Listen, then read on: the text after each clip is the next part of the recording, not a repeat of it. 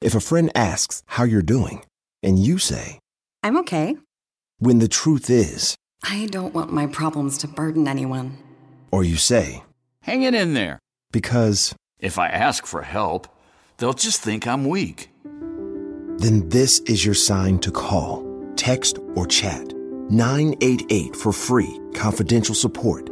Anytime. You don't have to hide how you feel.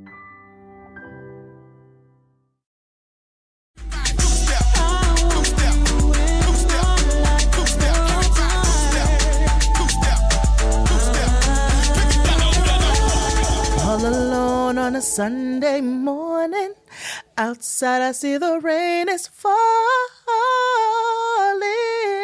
Whoa.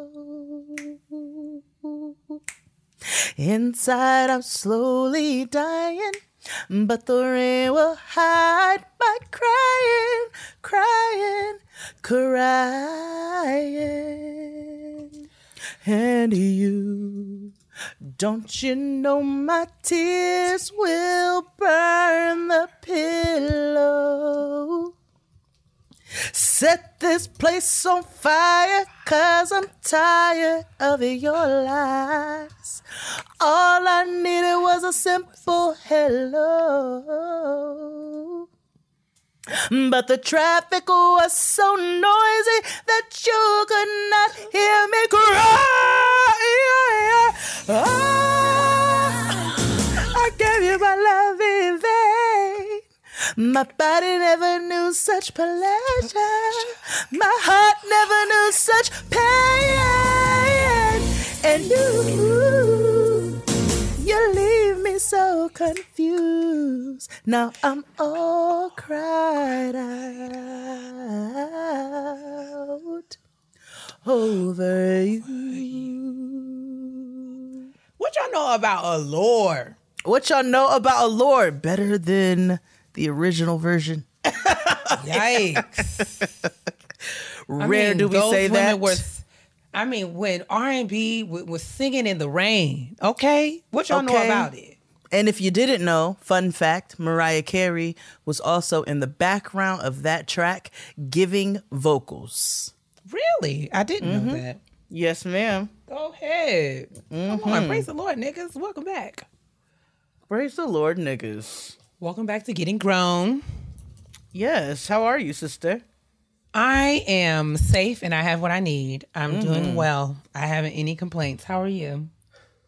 I too am also safe. I have what I need. I am so, you know what? I'll save it for an I know that's right. Okay. That's what I'll do. That. I'll save it for an I know that's right. It's more of a gratitude. My I know that's right is a gratitude this week. So wonderful. Yeah, I'm good. By the time you're listening to this, the 4th episode of the Black Kitchen series is gonna be out, and we are having a good time so far.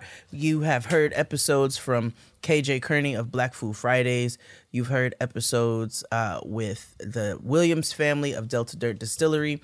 And then Roland of Roland's Raw Grains, who grows Carolina Gold Rice, Carolina Gold Grits, and so much more, as well as Chef Amethyst, who is she's a chef, and she also works for Yolele Foods, which is a brand that is bringing powerful West African grains such as fonio to the forefront again, that are very rich in nutrients and history and so many things. So I hope you all are enjoying the series so far.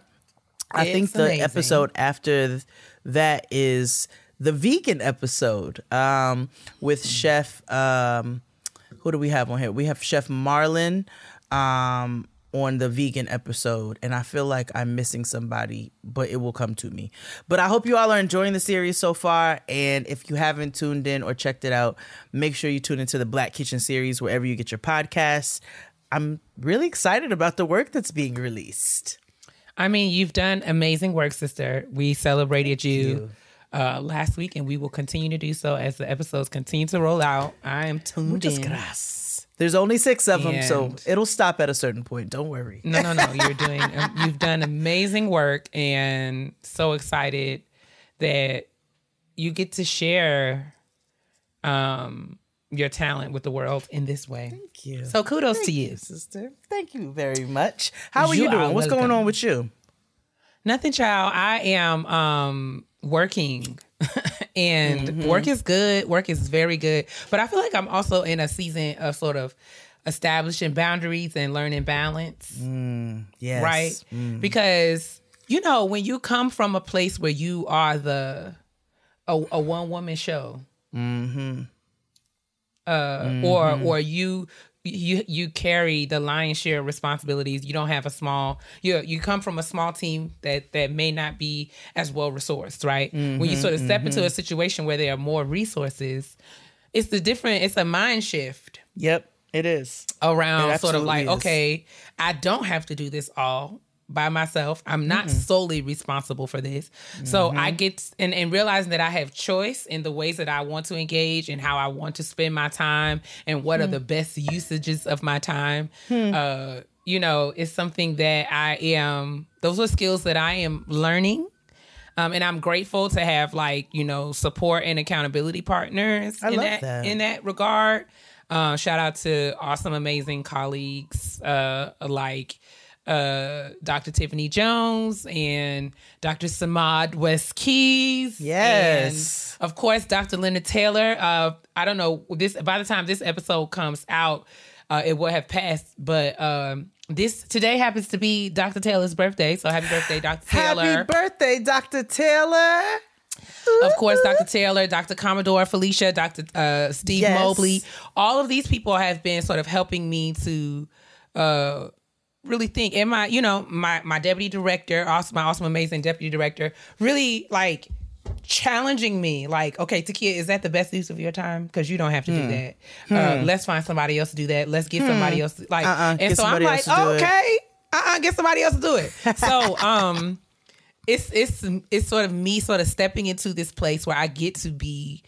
I have I get to make choice. I have choice, and I have. Yes. I can make decisions, and I can lead, and I can. So it's like saying we say we want this, but like when you really in it, it's like, oh, I have to learn how to do this because I'm sort of used to functioning a particular way. But it's all learning pains. I'm being stretched, and like I said last week, I'm being stretched, but stretching often hurts before it helps. Yes, it does.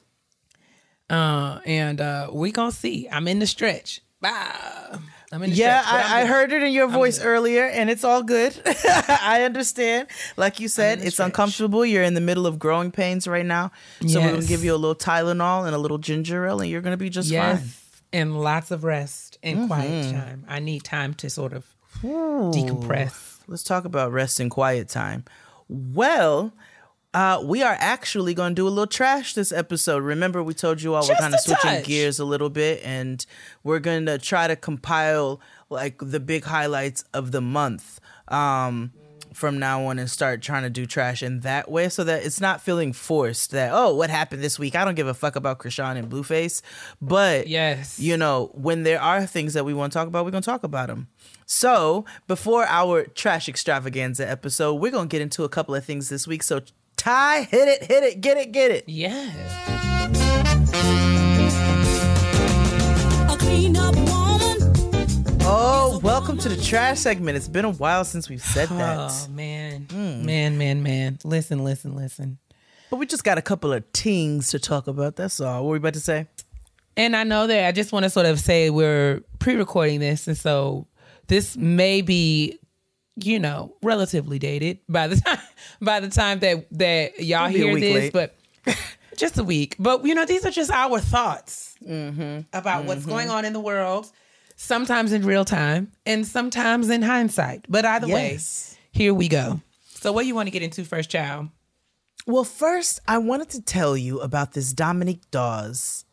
And Yes. this Dominique Dawes post on Facebook. Dominique Dawes has officially entered her auntie Facebook era of life, which makes sense for if you think about the time frame. While Age time has gone appropriate. very quickly. Age appropriate. Yes.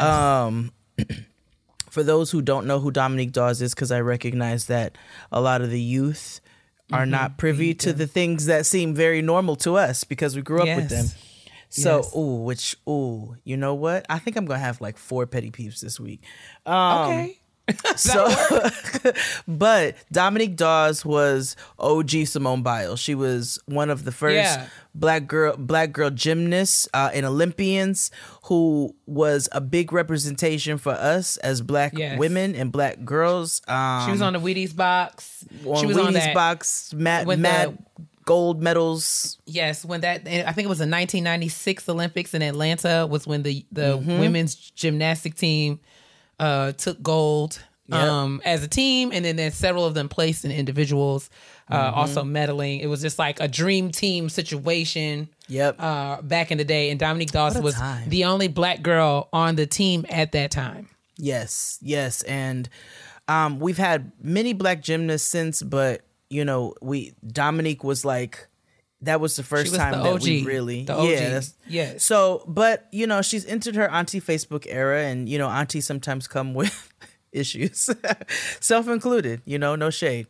So correct, Dominique posted a post on her Facebook, which I think, for all intents and purposes, was not meant to be shady by any means, but I think it's a beautiful lesson in how we can comment on people's things or comment on different things and just say congratulations or I'm sorry, or you know, just kind of keep it brief and to the point.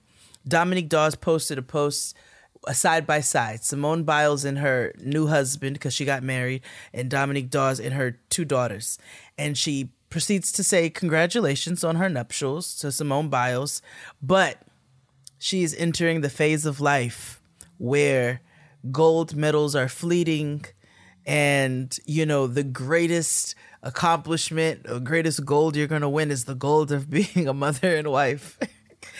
And it just kind of felt a smidge self-centered.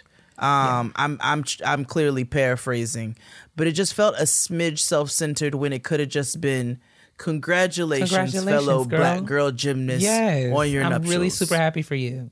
Yeah. And I mean, this is a thing that happens, right? Because we live in a society where self is centered, right? A lot of the things that we do, a lot of the ways that we are trained and socialized to look at the world and be in the world are often through the lens of ourselves, right? So, and I get it, and I totally, you know, not excusing. I know a lot of times, you know, we have good intentions and we offer commentary in innocuous ways or ways that are innocuous to us, but we are not always conscious of how they can be perceived by other people. No, not and so by any in the means. moment, I guess we can sort of zoom out and sort of see that she was encouraging Simone to, you know, keep perspective on the things that matter in life. And how success doesn't always have to be limited to what we do. Right. You know, professionally. So I get the broader, bigger picture. But y'all know, sometimes we have to be conscious of what should be a public facing post. Yeah. And what should be sort of like a conversation, a text message, a phone call. She could have wrote that in the card. And write that in the greeting card that you send to say with the flowers, you know, you know what I'm saying? Mm-hmm. Like Agreed. with the gift from the registry. Just go ahead and pack up your Vitamix blender and say, "Girl, remember to always enjoy this air fryer. Congratulations!" And let me tell you something. I know we both know what it's like to be gymnasts, but this is such a great era of your life. But like personally, you know, this is a lesson for all of us, because I feel like I've probably been guilty of doing this many times in my life. I'm sure. And this was just, but seeing it, sometimes you got to see somebody else trip and fall to recognize the ways you've been dragging your own feet. Listen, like when I talked about unsolicited advice, and that was a reminder for self, and also others. They were like, you know what? Also me. Let me check the ways in which I might be doing this, and I'm not conscious of it. Let me ask if what kind of feedback someone might want before I just offer up what I think would be useful in this moment. All of these are real live lessons. And so no shade to Dominique Dawes, the OG. No. We absolutely love and respect her. But just this is a good sort of lesson for all of us to remember. Like, let's just maybe there's another way for me to say this, or is this the best way? Is this the best time? reflect. Is this the best medium? Do I want to say something like this publicly for the rest of the world to consume? Or is this a private conversation between me and my good girlfriend? Or, write it out. Read it over a couple times. Out loud. Ponder and on say, it. Do I need to send this at all? Shoot That it, is also an run it option. through the group text once or twice. Like, Just should I once or post twice. this? Put it in your Or- notes app. You know what I'm saying? Yeah. Meditate on Just it. let it sit for a minute. We be too quick to press send sometimes, Ooh. It's just like, Sometimes just you go gotta back. write the angry email and just get it out. You don't got to send it. You just gotta get it out. Because I definitely have. And I know sometimes it comes off as if I haven't, but you'd be surprised. You would be surprised. I mean, and that is perspective, because think about if let that be a lesson. All the times that you thought what it could have been. Sister, right? If you've seen me in a meeting, I have had worse thoughts. I have totally have. Because So you have to catch it really quickly, because Jade's filter is about 0.7 seconds. So before I could even unmute myself to say something, Jay has already been like, well, what the F is we doing here? Lord have mercy. I like clarity and clear I communication. can't. I said, let me. Oh God. And then I have to well, what Jade? I mean, Jade is. I completely The way stand by Kia what Jade comes is saying. behind me with the academia, she'd be like, so I agree with what Jade is saying, and I think to expound on it further is that. And I just be like, what the fuck is just add this? some context to Jade's comments. I'm just going to add a little context to Jade's comments very quickly, because I just want us to be, I want to sort of frame what she said in a way that we all can sort of understand. And it's a lovely partnership. It's a great balance, is what it is. Balance. We are here to help each other. That's what We it's are. We are. Because I won't stop doing that. When it don't make sense to me, I'm going to say it in a moment. I'm tired of walking away from things acting like I know what the fuck y'all talking about when I don't know what the fuck y'all talking about. Anyway, so that's all in good fun. I know you're listening. So next, we are going to discuss showing you how your pussy works.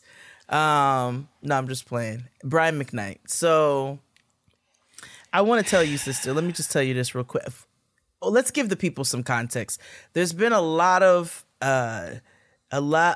opinions and commentary flying about on the internet as it pertains to Brian McKnight being a terrible father, and black man and human being.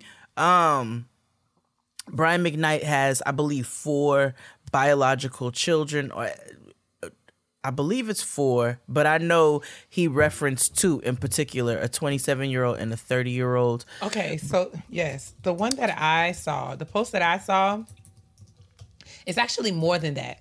So let's just Google. There's some quick Googleizations, because I don't want to miss. But while you're doing that, I want to tell you a Yes. backstory. Okay. So years ago, I told XD on Jade and XD that I was not a fan of Brian McKnight as a human being. I remember this. I do remember this. Brian McKnight. So I'm gonna tell y'all a little story, and I know some of you gonna walk away and go, "What?" I think I was about 16 years old. My cousins moved to Raleigh, North Carolina, and actually went to school with Brian McKnight's children. So one of them was his actual classmate, went to school with his children. So they lived in Raleigh, North Carolina. Now, my cousin, my older cousin, was the biggest Brian McKnight fan that you would have ever found in your life. All through the 90s, she and her best friend went all around the country and would go to different Brian McKnight concerts, right? I'm talking back when you had to stand online for your tickets and all of that. But they would do this in multiple cities because that was their favorite artist, and that's what they did as best friends, similarly to what we do now. So that is a very clear memory. We're in the hotel where her wedding reception is, and who walks by? Brian McKnight. Yeah, and like I told you, I want you to remember that I was about 16 years old, but I was Jade. So Yeah. Brian McKnight walks by, and maybe I was 18. But anyway, Brian McKnight walks by and we were like, oh my God, it's Stacey's wedding day and Brian McKnight is here. Like, this is incredible. This is amazing. Now, in hindsight, any celebrity, anybody, like, nobody's going to stop what they're doing to this is not a TV show. You know what I'm saying? We can't get the nigga to come sing in the park. But we said to him, it was me and my cousin who was my cousin's brother. And we were like, yo, listen, you don't have to sing. Like, I get it. But if you could say hello to her on her wedding day, that would just make her life. Not only did he say no, which fair, but it was the way he said it was so nasty that from that I was like, fuck you, you horse face ass nigga. Nobody wants you to say hi to her anyway. Like, it was very street harassment is what I did. It was like, fuck you, bitch. Nobody likes you anyway. Terrible, by the way. Terrible. But I did. I was like, well, fuck you, nigga. Nobody wants your horse face ass to say hi to her. Like, go on about your business, then, nigga. So, but from that moment, I was like, yo, he got a nasty fucking attitude. And again, it's not because he said no. It was the tone and the air of his ways that I was like, oh no. And from that moment, and that tells you how long ago that was. That tells you how long ago. From that moment on, I hated Brian McKnight. And so I say he has a poor attitude and I don't fuck with him. And I've been told XD that story. So when all of this came out, I was like, and he's a terrible father. And he's anti-black. And. So continue, sister. Go ahead and give him the background. Okay. I just wanted to tell you that story. Recently, Brian McKnight posted a photo with his current wife. The caption of the photo reads, "Today we celebrate you, Jules, on your birthday."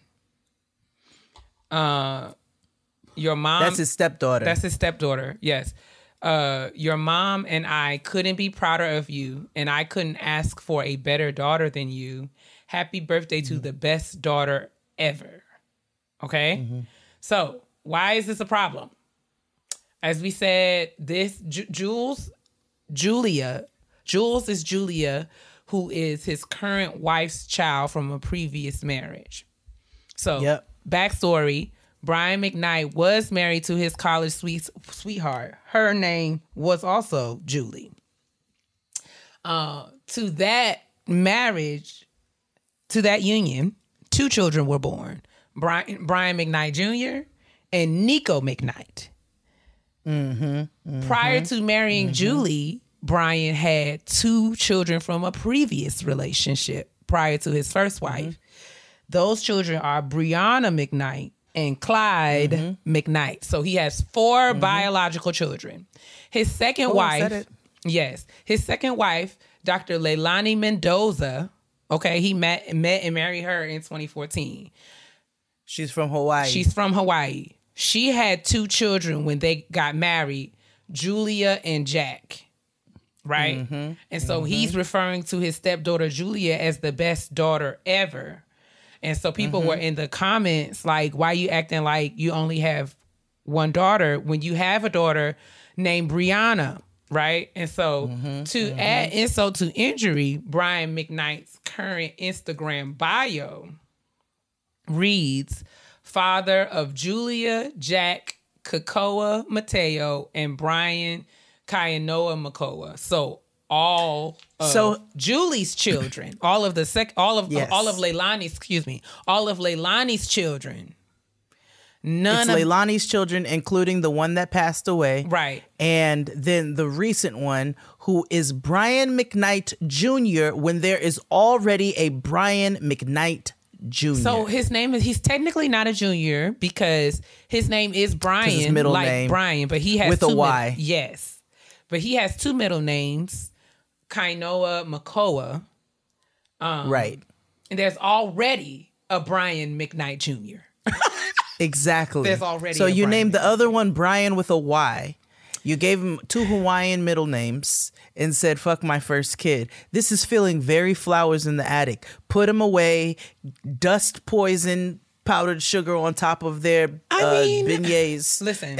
And this is the thing. Kill him off. This is the thing. This is especially triggering for me because I know what it's like to be a child who has not been acknowledged by a parent. And so I understand that things happen. I understand that family dynamics can be complicated and parent-child relationships can be strained. But I think that it is a different kind of niggatry when you act like someone who are you responsible for being in the world, when you act like they never existed. That's wild to me. Now, me and my father have a estranged relationship, but to my knowledge, it's never been that he's never claimed me. Right. So that's different. That's trauma. different. But the kind of trauma that comes when your father says that he's the proud father and names 4 people who don't, like 4 other human beings, it's like, what? I'm like, I struggle to believe that there is a justification for this kind of behavior. I don't know. So he tried to give one. Apparently, this is not the first time that this news has resurfaced. It's just resurfaced again because the new baby's name is Brian McKnight when there's already a Brian McKnight Jr. And because of the post about his stepdaughter and the, best daughter, only daughter, whatever the fuck. But apparently this has resurfaced before. And he made a YouTube video. You can look it up, where he tries to explain in a way that I still don't understand his strained relationships with 2 of his children. He doesn't even acknowledge all 4. And so he proceeds to tell us that they are 27 and 30. And, he told them that they were using him for money and they were being lazy and they weren't, doing the things they needed to do. Then trigger warning, for anybody listening. He says that his daughter was in a sexual relationship with an over 18-year-old family member. And when he tried to intervene because this was disturbing news, he was blocked and essentially all communication was cut off as it pertains to his daughter, her mother, their family, and him. And I don't understand how you feeling, your daughter, because that's molestation if your daughter was under 18. That's statutory rape and molestation.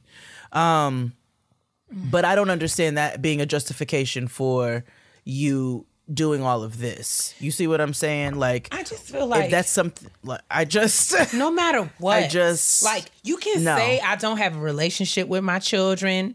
You can say I don't speak to them or their mother. I don't support them. But this behavior is petty and nasty. I just feel like to say it's wild. Like, even given the kinds of things that my family have been through, and even the ways in which, the relationship between me and my father has gone through its ups and downs. Even with all of that, I'm not in the place where I'm ready to sort of act like he's not my dad, though. Like, he's still, like, I don't know. I just feel like it's a different kind of, I don't know. I don't know what kind of person you can't just eliminate people. No, in this way. You can't. And that's essentially what he's done. And then you putting in your bio that you are the father of these 2 children that are not biologically yours, and then the new children, but not acknowledging, like, you are doubling down on being a dickhead. Like, have a boundary. If you feel like I'm not asking you to be in relationship with your children if that's toxic and unhealthy for you, and if it's toxic and unhealthy for them. I'm not saying reconciliation has to happen and y'all got to be hanging out and kicking it, but I just feel like it's a different kind of wild when you just act like that person does not exist. Like, and we're not talking about just another person that because as a person, I have the gift of goodbye, honey. I can let people go. I have the gift of goodbye. I can act like you are not a thing. I can act like you Say are. it again. Like I cannot be in relationship with you in any way, shape, form, or fashion. I don't even have to acknowledge you. I can block you on social media, but I'm not going to act like you're not alive. No, I'm not. I'm not going to act like I never had a yeah, like I don't with you understand. if we had a relationship. Yes. I don't know. Especially as a fucking parent. This is what I'm saying. Like, and it's real nasty behavior. It's really nasty behavior. so even if you feel like we have your child, your relationship with your children is beyond repair, even if you feel like that, just say that. But to be on here claiming other people's kids like they all the kids you got. And then doubling down on that, knowing that you are being called out on this disgusting behavior, and you're like, I'm standing in it. Woefully you stink. problematic. You fucking stink. Woefully. Yeah. Woefully problematic. But again, I told you how I felt from early, and I knew those feelings were there for a reason. And also, any nigga who makes a song about telling you that he's gonna show you how your pussy works is a forewarning and a giant blazing on fire red flag. Just saying. Okay, I mean, it's giving mansplaining. No. Like if all of the ways that if you want a case in point example of what mansplaining is, that whole It song. is Brian McKnight's It show is you how Brian your pussy McKnight works. feeling he is equipped and has the knowledge and expertise to know all of the inner workings and functionalities of a vagina that he does not have. No, never had. I bet you call a clitoris a click. I bet that's what you do. But it's giving like ew. It's giving ew, nasty, get away It's from giving me. ew. It's giving big yuck energy. It's giving big yuck. And how dreadful must it be for you at your great big age of 99? How old is Brian McKnight? He 20,000 years old. You just he's 99. He's 53. He's 53. He's just been out for wow, really? So he was young when my cousins were following him around the country. I guess he was young when he's been doing this for a long time. So he was in his 20s when he started, and he's now 53. Yeah. I always thought he was when older. He sang One Last Cry, another begging ass song. Older. I thought he was so much older. Why do we think he's so much older? Because he's been around for so long. One last cry. Well, I'm not, and listen, we understand that the big hits that he's had, but he's never been my cup of tea. I'm not into the falsetto. No. I like my male singers to sing it with their chest. All of that. I'm not impressed. I'm not impressed. He's got he's got I'm not gonna say it's just not my voice. It's not mine either. It's I've the never really falsetto-ness been of into, it. Yes. Let me see what but it's like a throaty falsetto. And then It's like, like when people have something in their chest and they be like, yes, hoarse. It's like that. But Hold listen, on. What else did Brian McKnight say? He's saying One Last Time. I hate Back at One. Oh, I hate that song. Yeah. One. What's Love of My Life? No, thank you. And we're replaceable.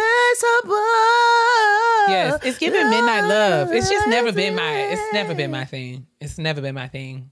Oh yeah, because you don't like Maxwell. Yeah. I mean, not that I don't like, but it's just like I'm never like, woo, let me turn that on. You don't really Maxwell. I don't. And yeah. And I know that I'm a minority there. I recognize that, and I'm not going to 6-8-12. That was a terrible song. I hated it. I'm not going to discredit Maxwell. I think he's an amazing artist, and I will always acknowledge the contributions that he's made to music. But I'm just saying, as far as my personal music library is concerned, you're not going to go turn on a Maxwell song. Never. Now, if it comes Kia's not going to go turn on a Maxwell or a Sade song. She's not going to go turn that one. Now, if I'm out and I hear it and I know, I will snap along to Pretty Wings and all of the things, right? Okay. Wings, your pretty wings. I'm never going to get in my car and say, woo, let me cut that Maxwell on. Never. See, I love Maxwell and I will go listen to it. But I will listen to something. I don't go cut on if Pretty it's Wings. Cool. We can do a little something. Do a little something. See, but he's not doing all that falsetto business on that song. He's singing with his chest right there. Oh, baby. Because Kinda. Maxwell can sing and he got range. Yes. You know who else has a fabulous range that we don't talk about enough? Stevie Wonder. We talk about I that. wanna rock. We talk about Stevie Wonder has. Do we? We do. When do we not talk about Stevie? No, not Stevie himself, but his range in particular. Because I think because Stevie doesn't like range from a falsetto to like down to an alto or whatever. Yeah. That I think fair. but he still has such. But when you listen to him, Stevie has such a deep range. Oh, We love such it. a fan. We love it. I don't remember 6-8-12. I'm okay with that. I think it's been 6 years since I went away. Yuck. I'm also not huge into the love songs, but I'm a little cold-hearted in that way. It depends on the love song. Like I don't mind love songs, but I don't go listen to Brian McKnight love songs. Never. And it's not even because of this. I just I don't ever go turn on Brian McKnight music. I'm good. Never. Not once have I. I'll listen to 112. I will say I'll this. listen to Silk. I'll listen to Casey and JoJo. I'll listen to Drew Hill. I'll listen to Jodeci. But I'm not going. Brian McKnight and Boyz II Men are just. I do really have go some cut Boyz them II on. Men in my library. The only Brian like 3 McKnight songs I song, have. yes, the only Brian McKnight songs that I have is one song. I know exactly what it is. It's a song that me and my brother used to sing, and it is from one of his Christmas albums. When he used to sing, Home for the holidays. Yes. I can feel it in Yes. the air. Christmas time is coming. Yes. That's on every Black holiday playlist. Oh, grandma's in the kitchen. The aroma fills each room. And children making angels in snow. In the midst of silent night, holy night. I'm singing it wrong, but it's fine. That's my jam. There's no place like home for the holidays. Everybody's singing. Yeah. And talk about home for the holidays and you don't claim your kids. Get out of here, Brian McKnight. Yeah, fuck you. I don't like that. Terrible. You're a terrible human It's being. giving Terrible father. terrible. Well, you know what's going to happen in his next life? He's going to be a roach because all his little babies going to be It's really squashed. terrible, and I just hate to see it, but That's what's going to happen, though. Awful. Brian McKnight's going to be a roach in the next life. awful, dreadful, awful, dreadful. Sorry. Last on our little trash segment, you know what dropped today as we record today, but last week for you all, was the Met Gala. Yes. So, in true fashion, you know what I'm saying? We're going to go ahead and scroll through and see how we feel about these looks. Okay, I'm down. All right, let's see. Who we got here? Who's this? Baboni. Oh, look at Baboni. Is this a Bad Bunny. robe? I'm like, who? Baboni. Are you down to the shade room? Where are you? I am. I'm on the shade room. Okay, let me go. I'm going. On the Hades more. Oh, Baboni. I see. Baboni. Yes. Okay, Okay, Erykah it's Badu giving is like. giving- Are these rosettes? Come on. Yeah, these are rosettes. Go He's ahead, giving Baboni. wedding cake. Baboni. All right. He is giving wedding cake. I'm here for it. Erykah Badu is looking like Cousin Ed. I live. This white friend. She's giving Black Sia. Yes. She's giving Black Sia. It's probably something that I would wear. Not going to hold you. On the chandelier. Yeah. From the chandelier. Yes, Mary J. Thighs, honey. Mary, thighs and titties. I would like out. to thank Mary J. Blige. Mary J. Blige is a possibility model for those of us with tree trunk thighs, like unto myself. Yeah. Mary gives I me saw hope. Mary for the first time in concert in '96 at the Budweiser Fest. Yes. And she had on these little black shorts and these black boots and her rose tattoo on her thigh. Yes, And I iconic. remember watching her being like, yes, I love her big thighs in these shorts. My thighs are tree trunks, just like this. And I feel Same. so encouraged Same. because it's Exactly. like, listen, you guys are going to get my thighs as well. because And she's always let her big thighs Mary out, is and I live like, for it's it. not giving little legs over here. Okay. No, Mary's it's calling not giving in. no leg day over here. Yes. Mary's calling in thick today. Huh? We love And to I love see it. it. 2 C's, get it right. Yes. Next up, we got Tiana Taylor. This is absolutely like- what only Tiana Taylor could wear this. Only she can pull this off. What are those called? Pectorals. What are those called? What is that she's got out? What are these? Not pectorals What are is- up here, darling. Oh, okay. What is this? Quads. What is this? What are these? it's like what is it? I don't know. Dips. The What V? is? What's this called? I don't know.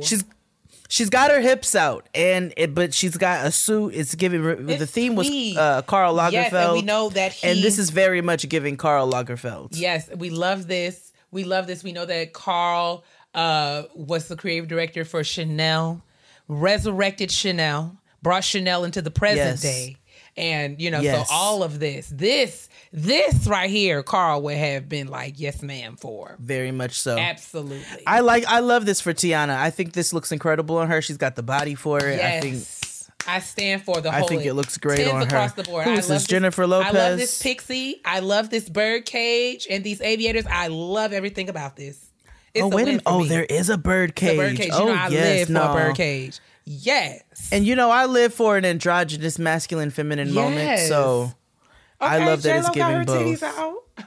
Come on. J-Lo is giving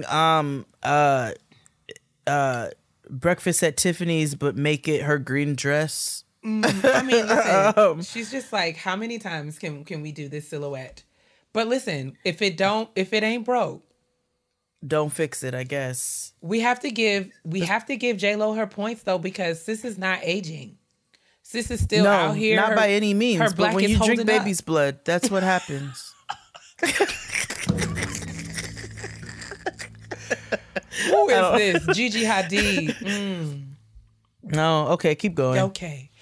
Tim. Oh, Tim's. Come on, Yes. Tim's. Okay, sister, wait, hold on. Why did XD say that he thought that this is the piece that you cannot buy? He thought that was Jacquees' song. Stop. He said they sing alike. And then after listening to the XD. verses, they low-key do. XD. And then I played the Oh Jose, can you see? XD. Tim's looks incredible. She is fully moisturized. I love this pop of red. I think the ombre red lip is giving. I love this everything about outfit. it. I love this I love headpiece. it. I love love it. this bodice. It's I also- love what Tim's is I doing. love that she's a tall and she still comes through. Oh, is she tall? Yes, in all of her, I think she's a tall, and I think she still comes through in all of her iconic headgear and her high heel shoes. Mm-hmm. It's given. I don't care if y'all can see me behind me. That's not my business. I'm here. Let me see. How tall is Tim's? I heard that she was a tall. Tim's, not. Now they're trying to give me something about a company because I typed in Twims. She's 5'9". See? Oh, wait a minute. No. Oh, yeah. She's 5'9". Mm-hmm. It's given. And she's Yep. in here in a 4-inch pump, giving the girls 5-inch pump. Okay? I live. I love to see it. I'm here for it. With this, Okay, let's see who else we had. 3 feet of headpiece on her head. Like, I don't care if y'all can see behind me. That's not my business. No, and I'm gonna wear it proudly. Janelle Monáe. Is that Janelle Monáe? Is this? It is looking like a little doll. Oh no, this is. I'm looking at Diddy and JT. Oh, I mean, yeah, Carisha. I kept going. Carisha. I'm so sorry. I kept going. Okay. I kept going. All right. I wasn't. Oh, in Janelle La La. Monáe. Okay. Yes. Yes. We love Cindy. It's giving black baby doll. I mean, that's what she usually gives. Ooh, and then she got a little scantily clad in the next one. I love I mean, the body it. is bodying. Woo, and the body is bodying, honey. Okay, Janelle's body has been bodying, honey. And it This always looks will. incredible. I'm here for this big high bun. I love a big ornate bun, honey. It's Me giving too. Max. I live. I'm here for this Rouville. Yes. I like it. I mean, I like it. I think it's very much giving Janelle. I think she stayed true to herself. There's Kim in North. North looks like she is sassy boots. She looks like Kim her is mother giving Kim. Kim. Keep Kardashian. going. Yes, I'm gonna be full for because Kim Kardashian got on the white sandal. That's all I needed to see to keep on going. Here Yeah, goes I know Young you Miami. are all. Yes. Okay, this is okay. Carisha, come on, Carisha. Okay. I like this. What is this? It's not a boa, but what is it? No, it's like a... 8 down. I think she ate. I'm here for Carisha in this. It's like a baby boppy, but like for your shoulders. It's giving like Jessica Rabbit. I'm here for this. It's extravagance is what it is. Oh. And I love the platform shoe, and I like the sheer bottom, but like the giant mermaid tulle.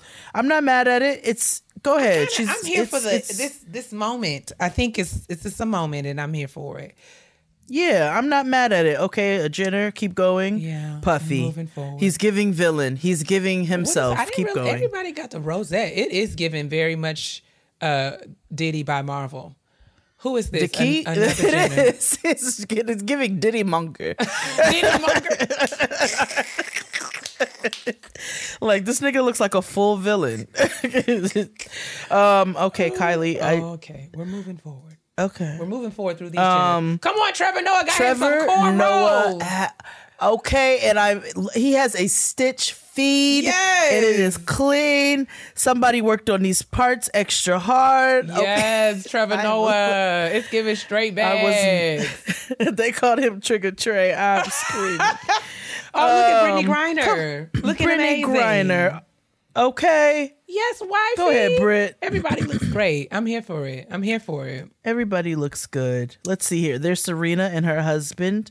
Serena is giving British soldier mixed with old lady glam mixed with And she's pregnant. she's pregnant. I'm like, She's pregnant. She's pregnant. Okay. I was like, what's this pose? Oh, she's holding her belly. Congratulations. Congratulations to them. Come on in, Serena. Have another baby. I'm not mad at it. Go ahead, Serena. Congratulations. Okay. Yeah, this is giving British royalty tease. Jared Leto came as a cat. Keep Why? going. I don't understand. That's why. Keep going. Keep going. Lizzo is giving elegance. Okay. I think this is I like this. And I just, I do too. live for this bang and this big bouffant bun. I like it. And I'm loving the rocker bangles, but also with the pearl to make it. And you see it with an ankle boot. I think this looks good on Lizzo. Boot. Yes, I love a booty. I'm not mad at this. Come on, Lil Nas X. She said, I'm not going to be uncomfortable. And I know Period. that's right, sister. Lil Nas X. Lil Nas X is giving encrusted. I mean, it's opulence. he looks like some fabulous sea creature. I'm here for it. I love it. Yeah, he looks like he should have been in Wakanda too. Yes. Yes. Billie Eilish. I just learned who she was, so we can keep going. I like Billie Eilish. I feel like this is one of the best ways I've seen her look. She always wearing pajamas. Oh, is she? Yes. I only saw her for the first time in who's your favorite artist? What's it called? Swarm. And I told XD that all this time that I thought every time I heard Billie Eilish, I thought it was Billy Eichner. So Jade. keep Doja Cat going. is also okay. Everybody's doing this cat face and it's making me uncomfortable. Cornbread did it on Drag Race. Doja Cat's the cat face makes me uncomfortable. I don't get it. It just does. Yara Shahidi is out Personally, here me. eating. I mean, I get Doja Cat doing it because her name, but Yara Shahidi looks fan-fucking-tastic. And when I tell you I want these bronze platform shoes so bad, she looks she's looking so grown. She is so grown. We love that. Halle Bailey is giving old Hollywood And glam. I love it. Very gorge. I love it. I She love looks that little fantastic. Babiana wig she got on. I love Me everything too. about it. Me too. I love that. Why they in the comments talk about thanks for not bringing DDG? Y'all are so shady. Y'all But thank you. are and Oh, is Chloe she wasn't pregnant? there? Is she what? Somebody is in the comments talking about I actually love that she is pregnant. Wait, who? What? Girl, she is not pregnant. Y'all start Please, rumors you know so they like to fast. lie on the She is internet. not pregnant. Why would somebody say that? They lie a lot on the internet. They make lie. things up. She looks, come on, this is Ariel. I love this. This is Ariel. love it. Ariel is without child, and she looks amazing on the red carpet. Y'all got to cut these Keke lies Palmer right out. is giving Black Vanna White. It's giving, these are my lactation breasts, and you are welcome. Her lactation titties are sitting so fabulously. I had to grab my own. I know. I too I find myself holding my bosom. Like I have no bra I on am either. inspired by these breasts. I'm telling you, my lactation titties were my best titties of my life. What a time. What a time. We love it. Kiki And Kiki is also looking very grown. She's giving Black Vanna White. She's giving grown. Look at, Brian Tyree Henry. All right. I'm loving the ruffles. I like this. I love He's this slimming out as well, jacket. which, you know, I don't care either way. Paperboy. Come through. I love it. I love that for him. Kerry Washington. Let's see what she's going to. Oh. Okay. I'm not offended by this. She's giving Black Mermaid. Yes. I think it's okay. I'm not mad at this.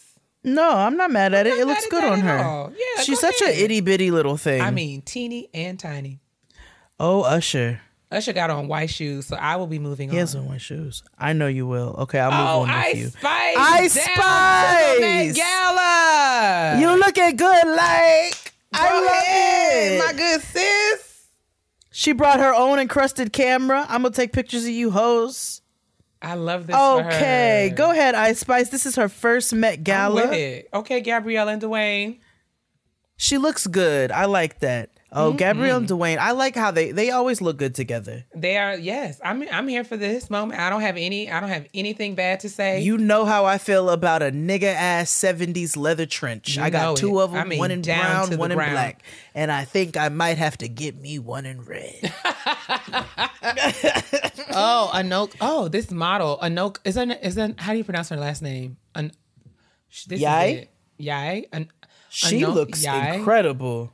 Okay, 4 + 4 equals I think it's a Nokia. You ate this, girl. Wow. 8. Wow. The skin is skinny. I love this. I love this chocolate the skin is skinny. mesh thing on her eyes. The skin is skinny. I'm loving the nude gloves. This is luxurious. She looks incredible. I am beyond impressed. I'm not okay. She looks amazing.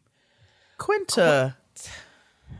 I root for Quinta. I want Quinta to win all the time, and I love Abbott Elementary, and I think she is so talented, and I think that what she's created is such an incredible space. And what's next? Who's this? I like her hair. I will say that. I do like her hair. I do like her hair. I like her hair. I like the extravagant baby hairs. There we go. I like that. Thank you. I do like her hair. And I like her lavender eye. Yes. Mm-hmm. I don't know what a reader. I don't know nothing about that, so I'm gonna keep going. Okay. Okay, Lala is giving us black vintage 50s Barbie. Yes, that is an accurate depiction. And what? A nigga in a white glasses. That's why I told you. Yep. I told you guys. Wow. Hello, we're gonna be who we are. Is Rihanna coming? Probably not. Fair. Let's see if they've updated since we started. Baboni was the last one. No, I think Vanessa Rihanna Hudgens. is at home loving on her child. I got Vanessa Hudgens and Jack Harlow's old white hold mediocre on. Let me behind. look. Let me click out and then go back.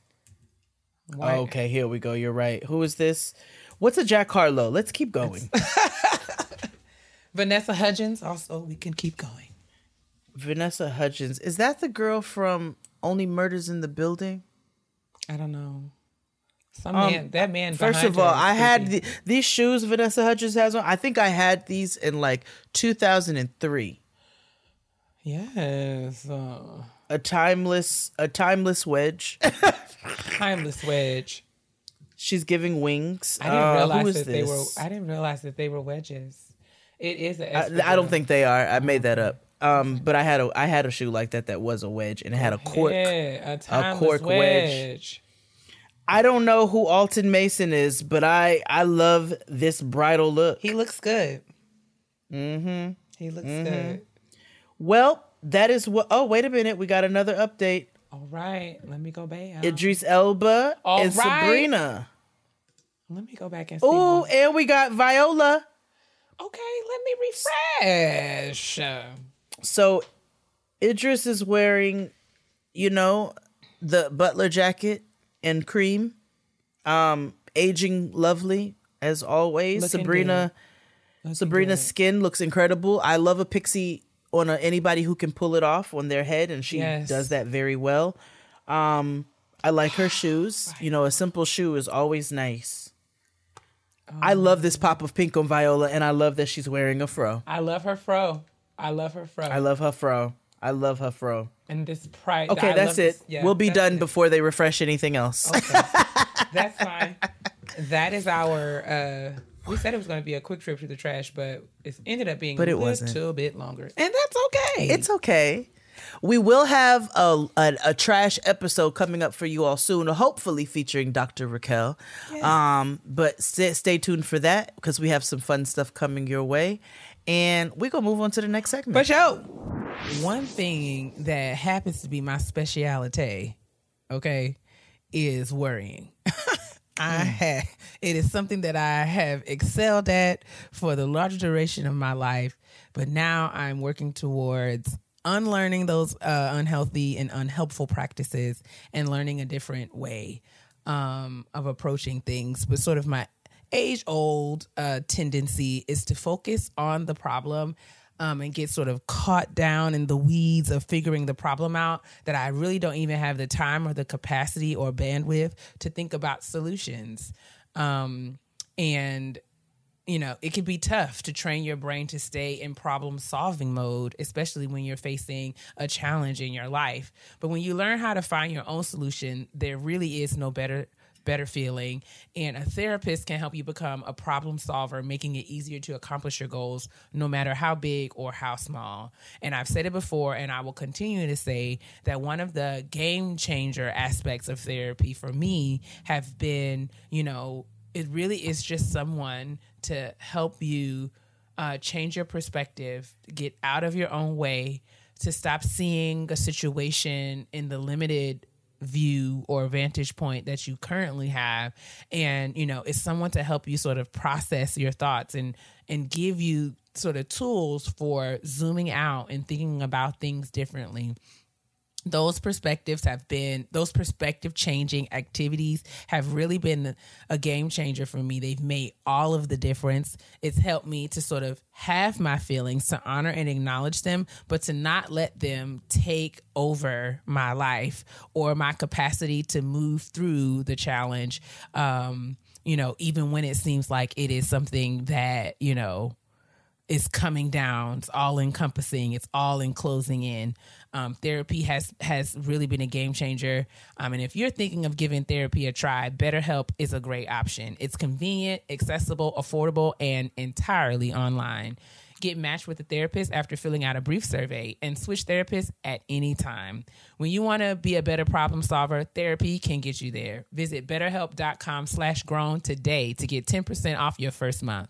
That's BetterHelp, HELP.com/grown. Now, last week, y'all got, waist deep in my business. And now it's time for us to do a deep dive. So good. Into all that has brought us the one and only Jade of all Jades. I had the esteemed honor and pleasure and opportunity to sit down with Jade of all Jades to learn all of the ins and outs and back and forths and here's and there's of her journey to being the brilliant podcasting chef, wife, mother that we have before us on this very day. Sister. And we had a great time. We were joined in the studio by LaToya, who was not mic'd, but whose presence is felt throughout the episode. Because she can't help but be present. And we just love her for that. We love her for that. And so let's get into this episode where I get to interview Jade and hear all of the amazing stories. And now we get to learn what this title is all about. I give you 2 cars, 1 Jade. Ladies and gentlemen, please enjoy. What did Luther say about them circles and how they go round and round? I didn't know where you were going with that. You got me going in circles. Everybody. Okay. Just like Jade had the privilege and opportunity Shiza. to interview me. No, see, is that how I sounded when I was? No, I'm kidding.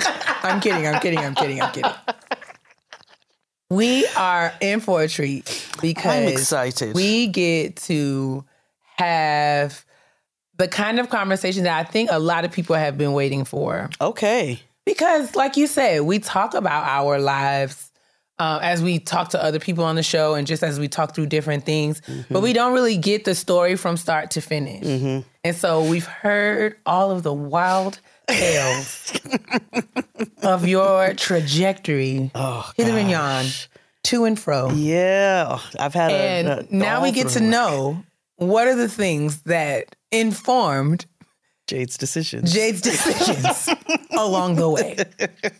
So I'm excited because, we know Jade to be the chef, the trained chef. Thank you very much. The chef, the wife, the mother, the custom cocktail curator. Oh, yes. Also, the honorary doctor. Yes, the honorary doctor, because, she and I share. Yeah.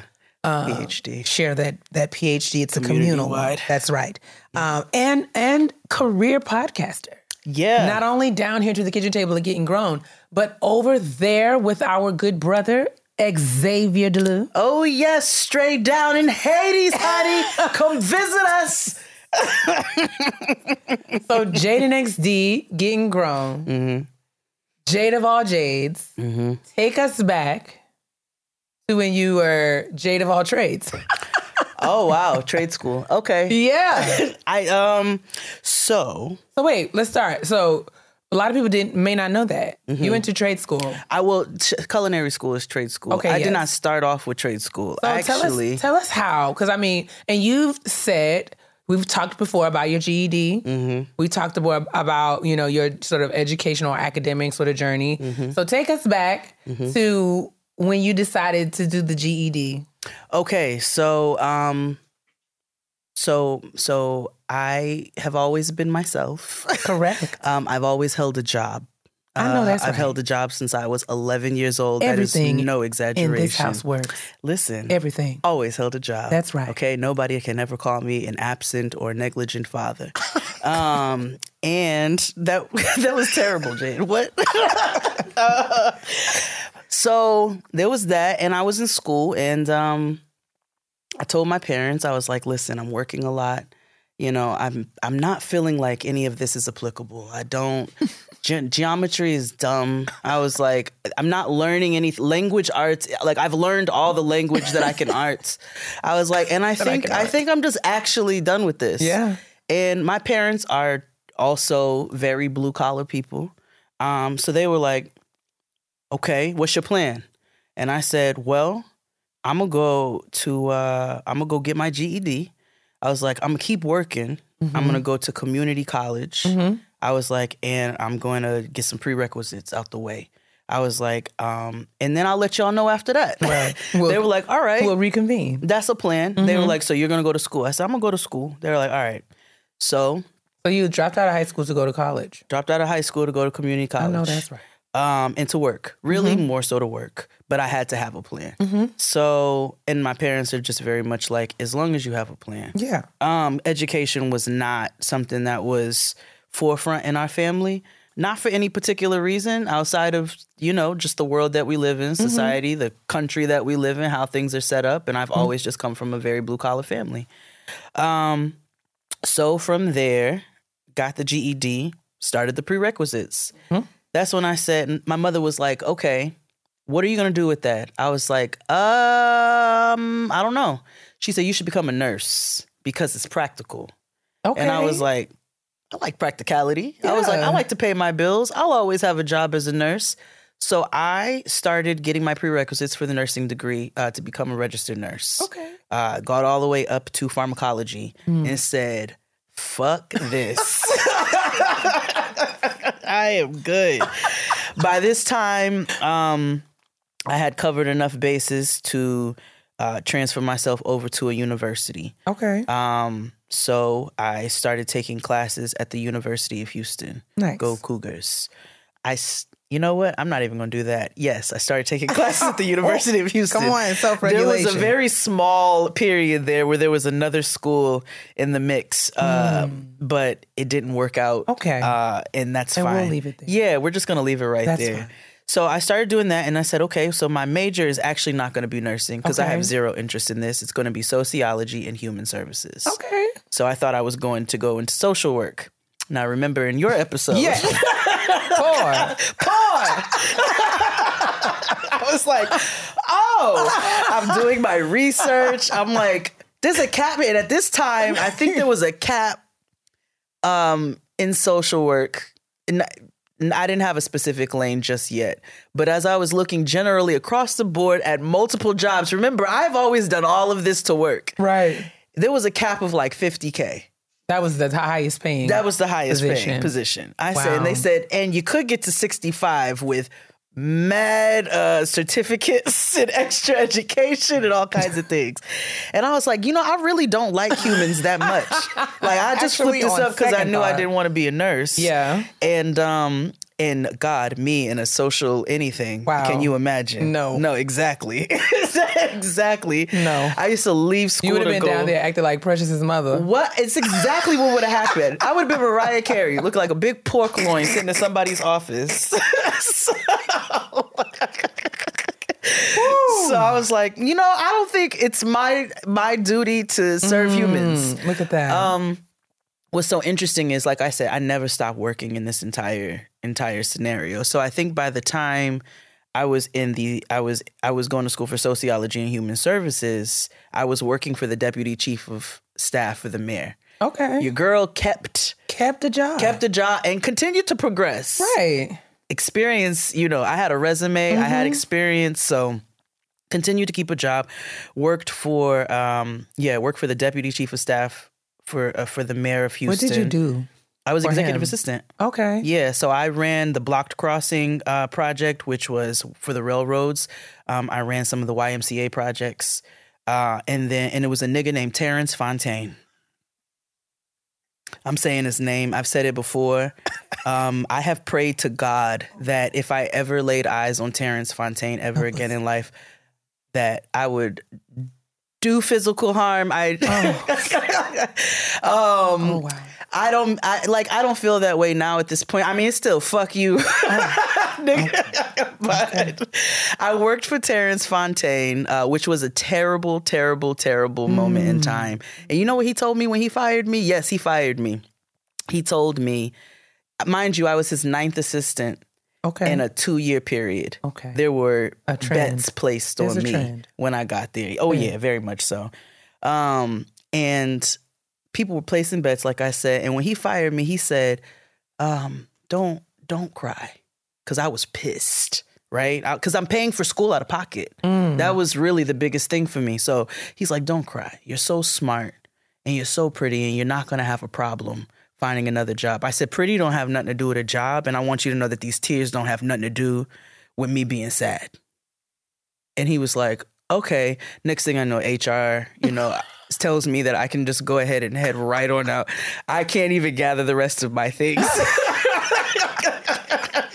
They would not allow me to gather the rest of my personal belongings. Escorted off. I was escorted out of the city hall. Not rowdy. Yeah. I just was very direct with him when I said, listen, I'm not crying because I'm sad. I'm crying because I want to do harm to you. Oh. And they were like, okay. So don't worry about it. Let's go ahead and wrap this up. So I'm still trying to figure. I'm in school. I'm still trying to figure out what I'm doing, and I end up becoming an executive assistant for an environmental engineering consulting firm. Oh, this is before the age, of Glassdoor. And, yes. Oh yeah. And Indeed. And all of it the was rest before of the girls. LinkedIn. And if LinkedIn was a thing, I didn't know shit It was about like it. Monster. Yeah. So how is young Jade coming across these EA positions recruiters. Okay. Yeah. Well, All right. no, I lied to you. So the deputy chief of staff position, that EA position I got because I worked in property management. Got you. So I worked in property management. Shout out to Black women. Shout out to you, Kanya Perry. Yes. Kanya is the person who I worked with in the property management group. And then she moved over to City Hall and she was working in some directorial position and calls me. She always looked out for me and was like, and listen, I've always done my jobs well. Like I didn't finish school, but experience, you can't count out experience. Right. And that's And not good to say that relationship education is not just as important so that you have both of those things partnering with one another. But my trajectory is experience more than it is education. So Kanya called me and she was like, listen, you're one of the best people on my team. I want to bring you over here. She did not tell me Terrence Fontaine was a motherfucker, but she did tell me once I got there. She's like, I just didn't want to discourage you from coming because I thought maybe you might be the person who would. And it's so, yes, that's another story. I'm sorry, I'm rambling. So that's how I got into the EA position at City Hall. Okay. From there, for the environmental engineering consulting firm, that was through a recruiter. Got you. And it's just because your girl just had a nasty clean resume. I know that's right. So I interviewed well. I always interviewed well. I kept my resume No, I up wasn't to date. saying like you weren't qualified. I was just No, curious. I know. Yeah. How did I find the jobs? Yeah. Because the internet was not internet in And the way I that it was. found my jobs through like career services or like through relationships that I had at school. So just curious around, you built this network for yourself, essentially. Just wanted to learn more about that. It was mostly through recruiters. I worked for all of the temp agencies. And I got a lot of jobs through those temp agencies and I held on to a lot of them through them. So you're still in Texas at this point? I'm in Texas at this point. And after Texas, you moved to? Oklahoma. So I was slated to get married. I was slated to get married and I was getting ready to move to DC. I remember this nigga. And yeah, God bless that nigga soul. God bless his soul because it was the biggest blessing of my life. Thank you. And he called it off the week of the bridal shower, I've told you all before. Thank you. Gracias. Oh my God, all of grazie mille, asante, all of the thank yous in every language. Thank you. So yeah, called it off the week of my bridal shower. And I think I was supposed to move in like 20 days or something like that. So I was like, okay, well, to DC. Mm-hmm. So my homegirl is like, what do you think about Oklahoma? And I was like, I think that you're crazy. I don't. And she was like, well, you don't want to be here. This is not your home. You are not going to DC anymore. What are you going to do? And I was like, I guess that's a point. And I've always been adventurous. I'll try anything. So got my resume together and I said, what's so funny is I actually got a job at the Washington Post. Oh. And that's where I was going to work before I had moved to DC. So I hit them up and was like, not going to be coming there. Ended up giving my resume over to a law firm because I had experience with that as well. So gave my resume to a law firm that represented indigenous tribes in Oklahoma and went there for a visit, had an interview. They called me. They were like, can you have another interview before you leave? And I said, yeah, did a second interview. They hired me and I moved to Oklahoma. Okay. So I moved to Oklahoma in like 2 weeks. Immediately after I moved there, my Jeep was totaled out by a hailstorm and I experienced my first tornado siren and shit. And I was like, yo, what the fuck is this? Middle Earth. A hailstorm totaled your car? Wedding was called off. Fucking Mother Nature destroyed my Jeep. I didn't want to be there in the first place. Your car could be totaled. It was totaled out by the insurance hail. company. Yeah. I had golf ball and grapefruit size hail and it was a brand new Jeep, mind you. And this was maybe 2 weeks after I moved there. I was at Erica's house. Okay. I was at Erica's watching a basketball game. All of a sudden, this hailstorm comes out of nowhere. There's no rain. There's no nothing. Comes out of nowhere, destroys all these vehicles. Mine got totaled out by the insurance company. By the time they came, they were like, your windshield is busted. This light is busted. This is this. This is this. Totaled it out, gave me a check, and I went and got myself 2 cars because the cost of living in Oklahoma is at the time was the bottom of my shoe. So then I was able... One Jade, 2 cars. One Jade, 2 cars. I said, I'm balling out of control, honey. I was like, fuck this nigga. I don't know what I'm doing with my life, but I'm going to have 2 vehicles while I'm doing it. Driving one at a time, but I got 2. That's exactly what it was. I know that's right. I want options. and I was miserable. Oh. Like, I was going to the liquor store every day and buying myself a bottle of Menage a Trois Red Blend. I found me a weed guy on the next block named Parker, who was like just the most fascinating weed man I've ever had. Parker. His name was Parker. His first name was Parker? His first name was Parker, and you would go over there, be a bunch of white people laid out on his couches and his furniture. He'd have 95 different strains. This is before, we're going to the dispensary and shit. So he was my dispensary. This nigga gave me my first, Captain Crunch treat. Like... It was my saving grace in Oklahoma. Wow. What a time. It was really good experience because I got to go out to the tribe's courthouses. I had to transcribe old footage. Like it was an interesting time, and I think it was a necessary time. And then I called my cousin and I said, yo, I'm miserable. I think I got high one time and fell asleep for a weekend off of that treat. How? No, I'm dead ass. How long were you there? 6 months. Oh, wow. This is so much happening. Yeah, I was there for 6 months because I was that miserable. So I called... 1 Jade, 2 cars. 1 Jade, 2 cars. So I sold those cars. 6 months. I went to the dealership, gave one back, said, go ahead and give me my money. Sold another one.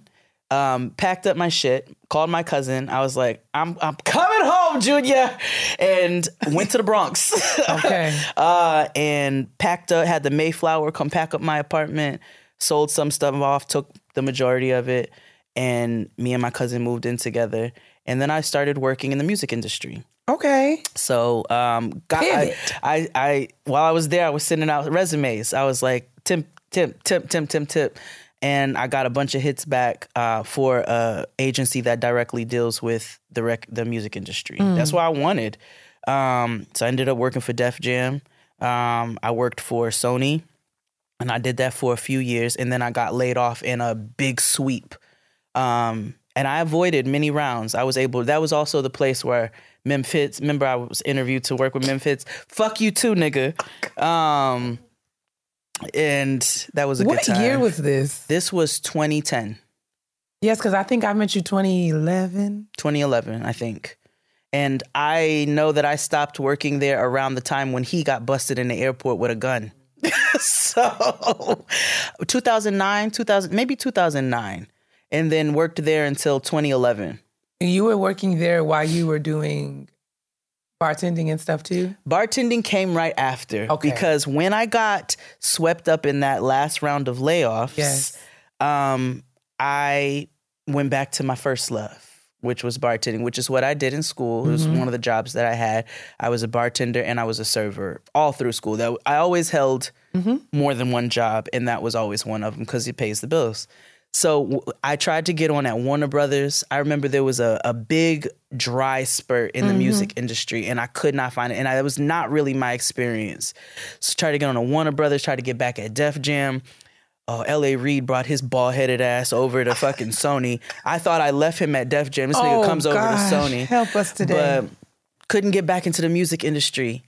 And I had also worked with my mother. My mother has been a caterer for a long time. I worked with my mother.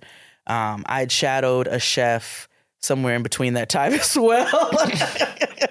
And so I was like, all right, well, I'm going to go back to, no, I wasn't going to go back to bartending. I actually said, I'm going to fully immerse myself in food. Okay. So I went down and trailed this chef all through the holiday season through Texas. Okay. This nigga named Monsterville. Fuck you too. His name was Monsterville? His name is Monsterville.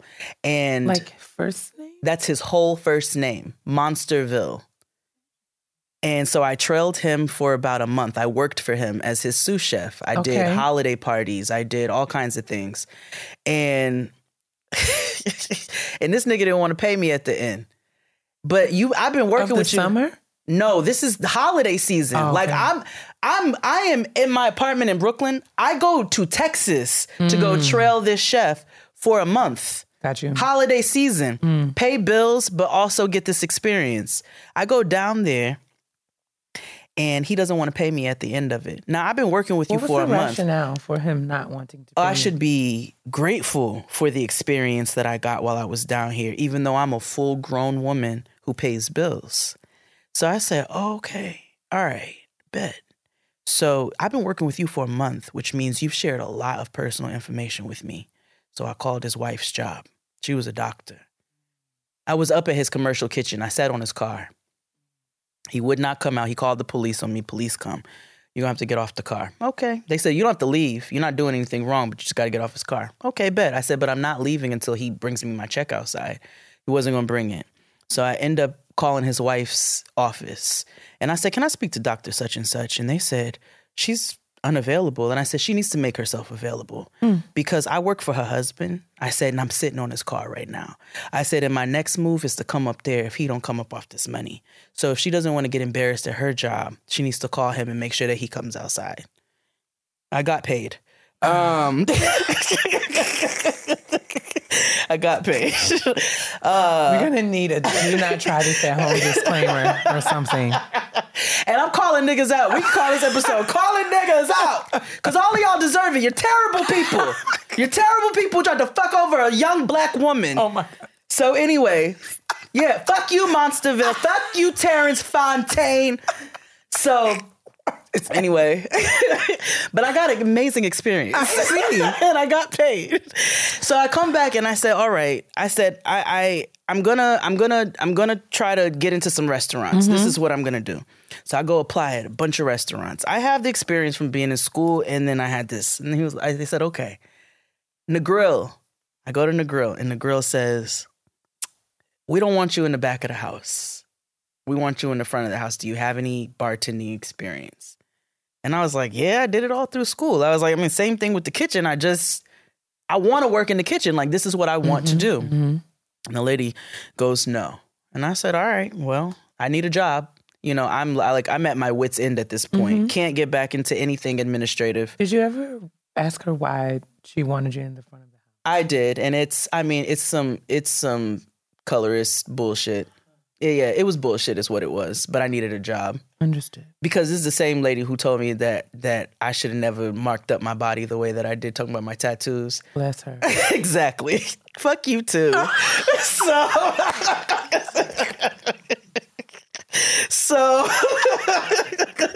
Oh, God.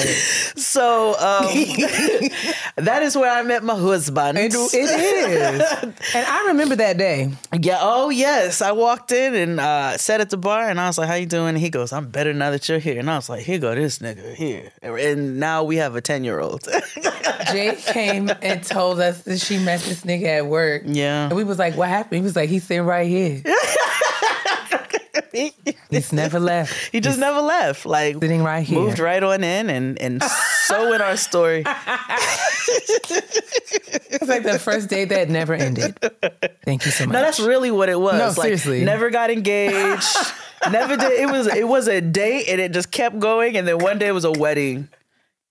Niggas was in the backyard eating jerk chicken sliders. And watermelon. I promise that's what happened. We was in the back like, this is beautiful. And that is so... I got back into my bartender bag, and I worked at Negril for some time, and then I got pregnant. I remember that too. And then we're two bartenders, which means the money that you bring into the house is what it is. And if you're not working, you're not bringing no money into the house. And because I had health complications at the time of my pregnancy, I had to stop working. And then Tristan got fired because of this bitch named Dawn. Who used to live off the Q train. Oh, God. I don't know if she still does, but fuck you too. And it's still on site for you. Oh, dear. So, listen, I have a short list, but it's a clear list. It's not that short. No, it's short. These are the only people, but it's clear. Understood. It ain't never changed.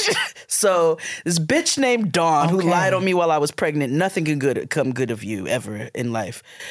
She lied on me and Tristan. She was mad that I would come up to the restaurant that I used to work at and get food. And so she found a way to lie on us and get him fired. So she got him fired. Even the owners and the managers are coming through and they're like, oh, we already know this is some bullshit. We're going to rectify it. But they never did. So he ends up getting some jobs locally in our neighborhood and I'm not working. And then when Noah was 6 weeks, I called my homeboy, Antonio. I love you. Shout out to you. Hey, Antonio. And Antonio and I are working on a beautiful project together right now. But Antonio, I call him and I said, nigga, I need a job. And he goes, okay, I'm going to sneak you in the back door. And so that's how I started working at Dizzy's when Noah was 6 weeks old. And from there, I'm crafting cocktails and, you know, I have a gift when it comes to flavors and pairing flavors and things like that. And I recognize that. And so I end up making these cocktails for IBM and like all these Ebony and Essence. And I'm like, I didn't even know this could be a thing. And at the same time, I think not too long after that, when Noah was about 6 months, I started podcasting.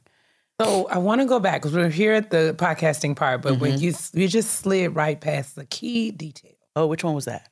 When you said that Antonio slid you in the back door. Oh, he did, yeah. At Dizzy's, I want you to break down what that meant. That Jade she did not interview for a job. She was not hired. No.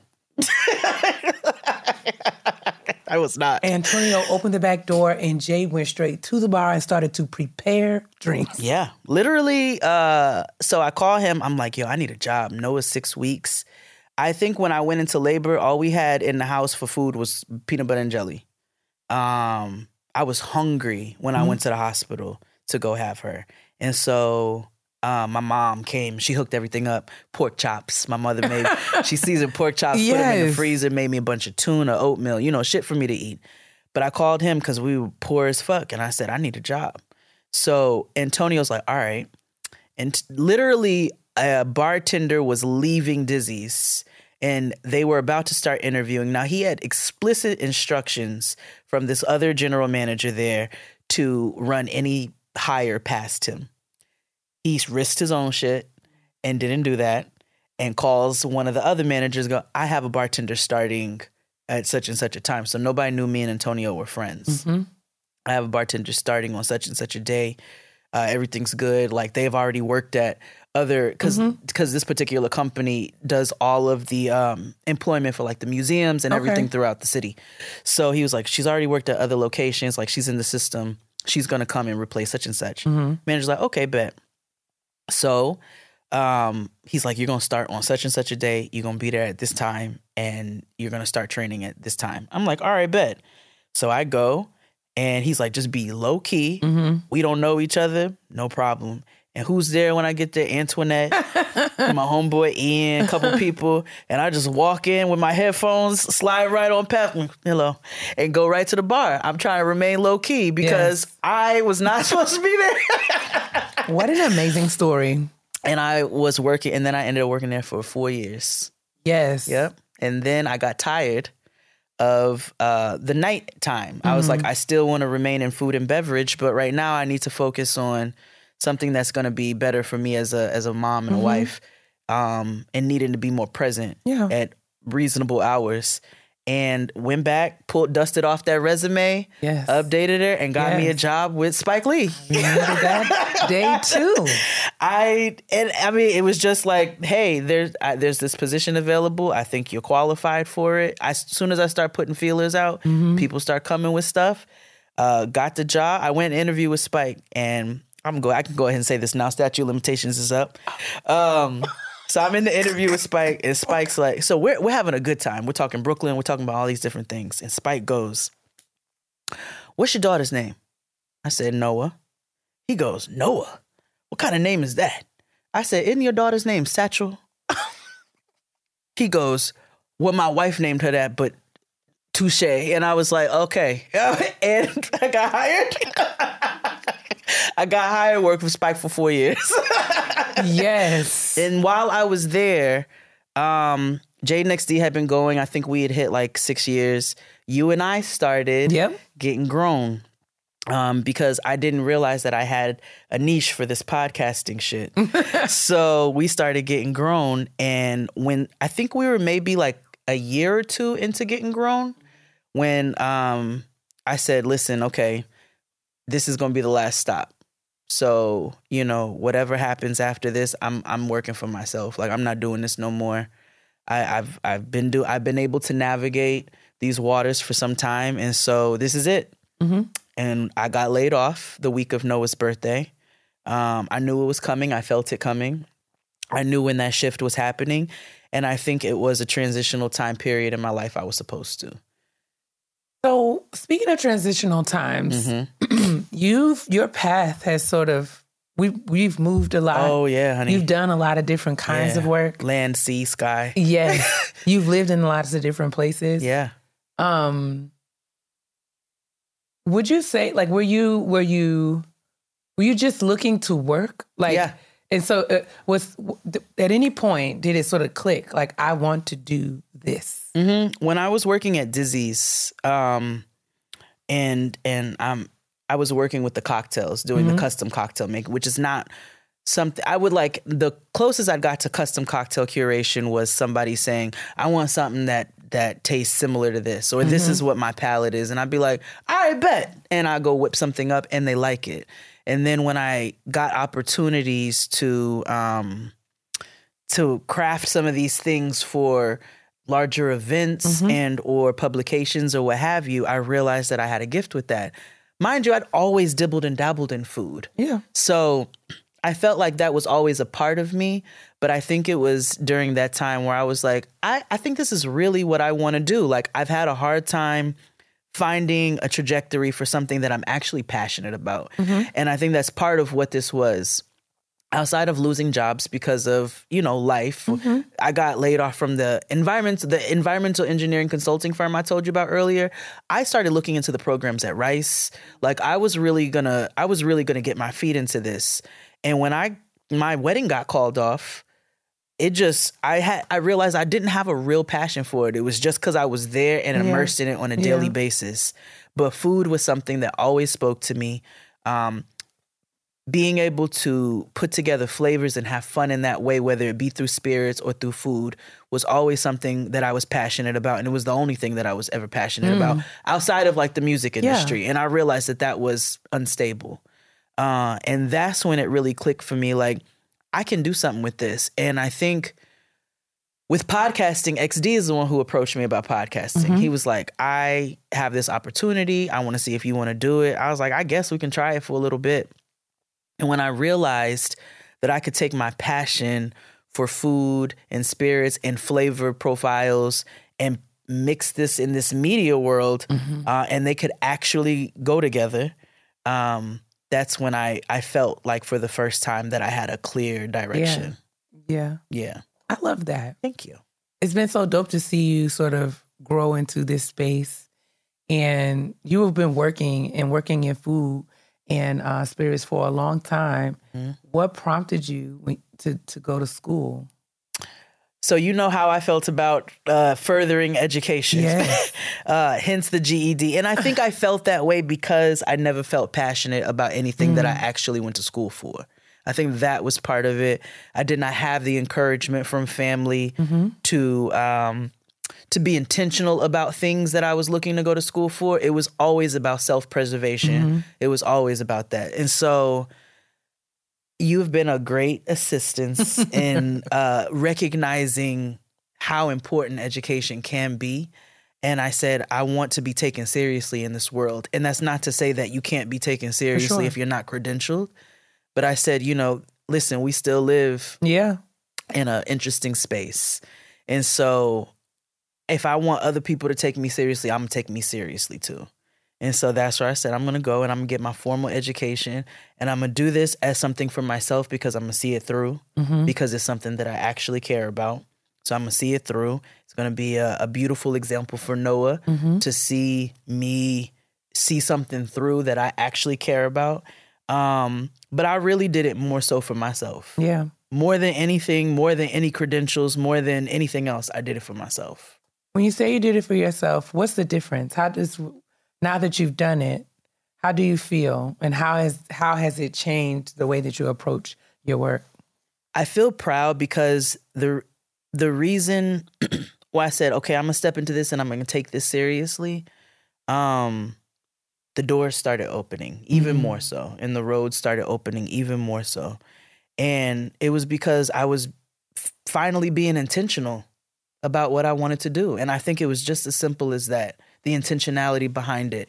Like, I hated getting up and getting Noah ready for school, and getting breakfast together and lunch together, and then racing. They get race out the door. I get myself together, go to school. And really, more than anything, I hated obligating myself to be somewhere 5 days a week. Yeah, it's true. I was like, It's not for everybody. No, I was like, and I'm making a choice to do this. Yes. Like, I don't have to do this. I could just stop going to this program, and it's not going to affect nobody but me. Exactly. But I could see this all the way through, and it's not going to affect nobody but me. I'll always be able to find a job. I'll always be able to. I've never had a problem with that. But I want to do this. I love that. And I'm so proud of you. Thank you. Because, you know, I think a lot of times people misconstrue. I think capitalism has a way of making success about... Oh, making a young girl work from 11 years old? Yeah, but yes. for making success and productivity, sort of tying it to certain tangibles, credentials, degrees, that kind of thing. But to me, and I think it took going through all the education that I've went through, and even for you, to learn that like success and sustaining success is really tied to like mastering a set of skills. It is a total, like when I did that, by the time this airs, I've already done this keynote for these kids. One of the things that in your suit. Yes, in my power suit. But one of the lies of adulting, I think, that I want to unpack is that so many of us were conditioned to believe that by virtue of me having a degree, I was entitled to a job, a career, a longevity in that career. And we hang so much on having the credential that we don't even talk about how the whole experience of getting the credential is about mastering a set of skills that you're passionate about. And so the work is the work, but the work doesn't feel like work when you give a damn. And I think it took like, it took all of those other experiences that you went through to make it valuable to you. Yep. And that's why it's like everyone doesn't have the same trajectory. No, not at all. But you waited until you were passionate about something. And that's when you make the investment. And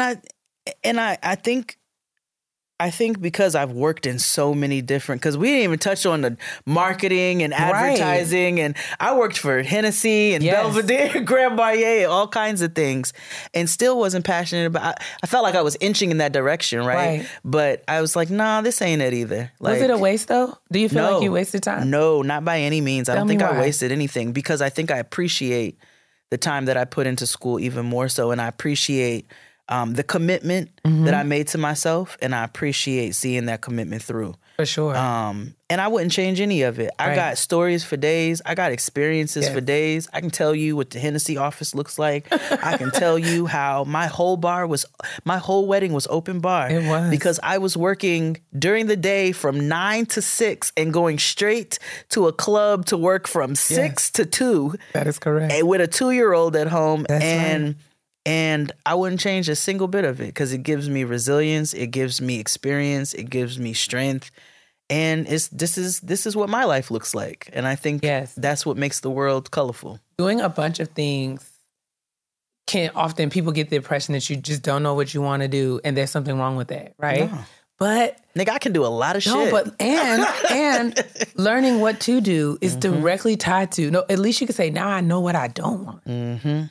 Sometimes you have to have experiences. It's not to sort of say, I know for sure that I want to do this, but it's to let you know, okay, I don't want to do that. For example, had I not ventured into Hartford High School, then I would have not known for a fact that I don't have no business with y'all's kids. And had I not gotten all the way and and remember, I paid for my own school. Right. Like, I didn't get a school loan until I went to culinary school, because you was grown. I was grown. I wasn't dropping $40K like just bong right there like that. I have a kid to take care of. So, but I paid for myself through school. So when I got myself all the way to pharmacology and said, fuck that, These are all dollars that I worked for. These are Foot Action dollars. These are Foot Locker. Express That's dollars. right. These are property I management earned every dollars. one of These are these. law firm That's dollars. right. These are Maggiano's dollars. Fuck you, Maggiano's. They fired me for being late because I was working at a law firm during the day.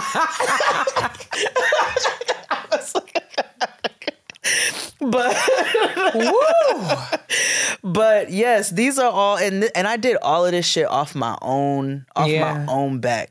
And I think I am, well, no, I'm not a pull yourself up by your bootstraps because my child is extremely soft and tender. And I realized, I was like, oh, you gotta do a couple more things for yourself, actually. I'm not a pull yourself up by your bootstraps person. I'll help anybody. Yeah. That doesn't make me not proud of the way that I've been able to hold myself down all this time. This has been amazing. I want to close it by asking you, what advice would you give 18-year-old Jade? Oh, God. What was 18-year-old Jade doing? Hold on. Damn, what the fuck was I doing? Okay, first and foremost, bitch, get rid of that Buick Park Avenue. It is a guzzler. Don't buy that Mitsubishi Galant. Oh, God. This is so niggery. Not you talking about the cars you drove. Because they were bloody suckers. Can't you see Jay in a goddamn Buick? I was in a Buick Park Avenue. With white walls? Look, with a bad oil leak, so I would have to pull over at the gas station and fill my shit up. Sweet holy God. What would I tell 18-year-old me? I'd say don't do nothing different. Don't do nothing different. I love that. Because you're going to get experience that you never thought you would have, and you're going to have a colorful ass journey, and it's just going to add to who you are as a person, and don't change nothing up. That's what I would tell 18-year-old Jade. And what do you see for 50-year-old Jade? A life of ease. Yeah. Nigga, because I've been working a long ass time and I'm tired. Since 11. You ought to be retiring by 50. Mr. Soft started with Mr. Softy truck. Period. So playing Al Green, McDonald's, bagging groceries at the Sea-Town, like whoa, moving across country, and I wouldn't change a single bit of that, but 50-year-old Jade wants to rest and enjoy the fruits of past Jade's labor. Yes. And all of us can sit down at a table together and we will cackle because we have so many different life experiences between all the Jades. Love that. Yeah. I'm proud of you. Thank you. It's been dope to see you emerge into this very present place. Thank you. I feel like you're doing exactly what you're supposed to be. I agree with you. I think we are doing exactly what we're supposed to be doing. Isn't that Look beautiful? At us. Look at us. Yay. All right, y'all keep it tight for the next segment. I deserve. It's time. Oh yeah. I know that's right. It's time for Black Women Self-Care. Which one you got this week, sis? I have a self-care. Okay, go forth.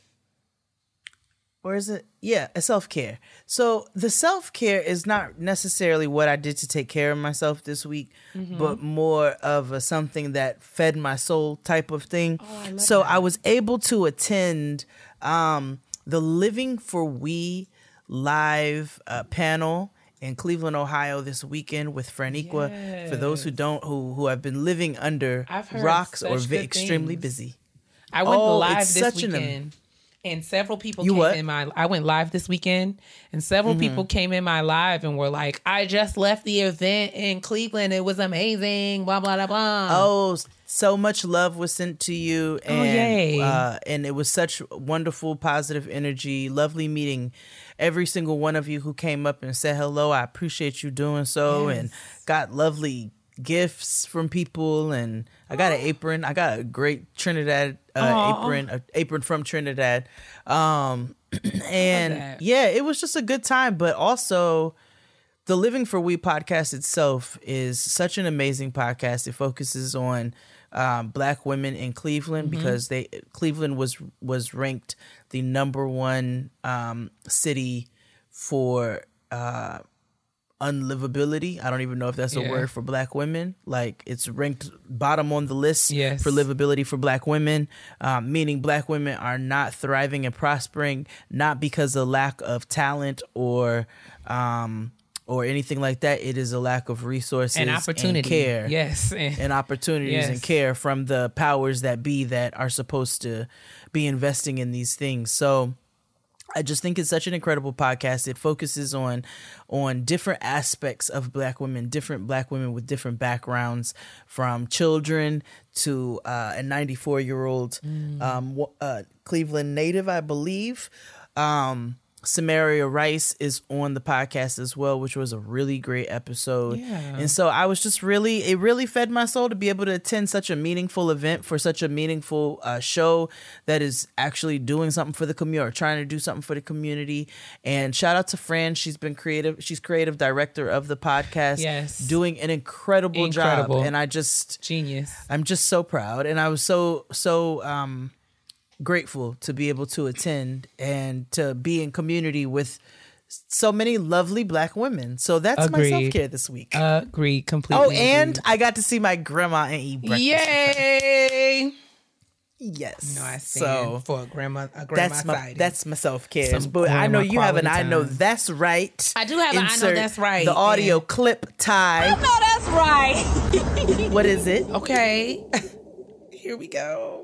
This is good for me. I needed this. It was some timely encouragement that I received. So at my job, they have this thing called the Love Machine, where you can, I don't remember what love stands for. It is an acronym for something. I will look that up and try to remember it in future episodes. But it is an opportunity for you to give a coworker a shout out. You can nominate them for a love award. And it's sort of like peers, counterparts, colleagues, highlighting, their coworkers for doing amazing work, whether it's leading a project or just, negotiating a transition. If you've done something really well, you get a love nomination, and then all the love nominations are entered into like a drawing. And if you get selected, then you can get different perks. Like you can get, a little extra bonus, little extra check or something, or you can get invited to a special event or something like that. So I got an email this morning that I received a love nomination, and they send you the feedback that your colleague said about you, which is like really dope, right? Because it's like, someone is saying these kind of things, and it's not like you find out, you were nominated for a love award, but you get to sort of see what they said about you. So I'm gonna read it because I actually saved it. I saw the subject saying that I got a love nomination, so I said I'm not going to read it. I'm going to read it on air live so that I can get my initial I cannot reaction. wait to hear it. Are we ready? I'm opening the email. I'm all ready. Okay. You were just recognized for your exemplification of collaboration via the Love Machine. This is what your colleague said about you. Okay, here we go. I'm a little nervous. I don't know. No, don't be nervous. Takia's inclusive collaboration and insightful perspective with field partners elevates our team's efficiency and effectiveness. I have heard multiple times from partners in the field that her thorough planning, empathy, and swift project execution create tangible success for them, the stuff programmatic dreams are made of. I appreciate learning from Takia and her approach, and I am grateful to work with such a thoughtful collaborator. Sister! Thoughtful collaborator. That means you're a good team member. That makes me feel really good, y'all. You should feel really good. You're doing important work, and I'm so proud of you, and I love that not only are you getting to do work that means something to you, but also that you're getting the recognition that you deserve for it, because I know that's not always been the case, and that feels good when you get that affirming within. And then this is new for you, and you're still adjusting, and I know that's been a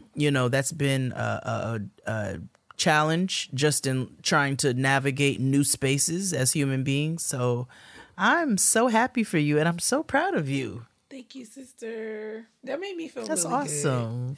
Because I'm working, Good. I'm learning how to be a program officer, and I don't feel like I'm doing a good job most of the time.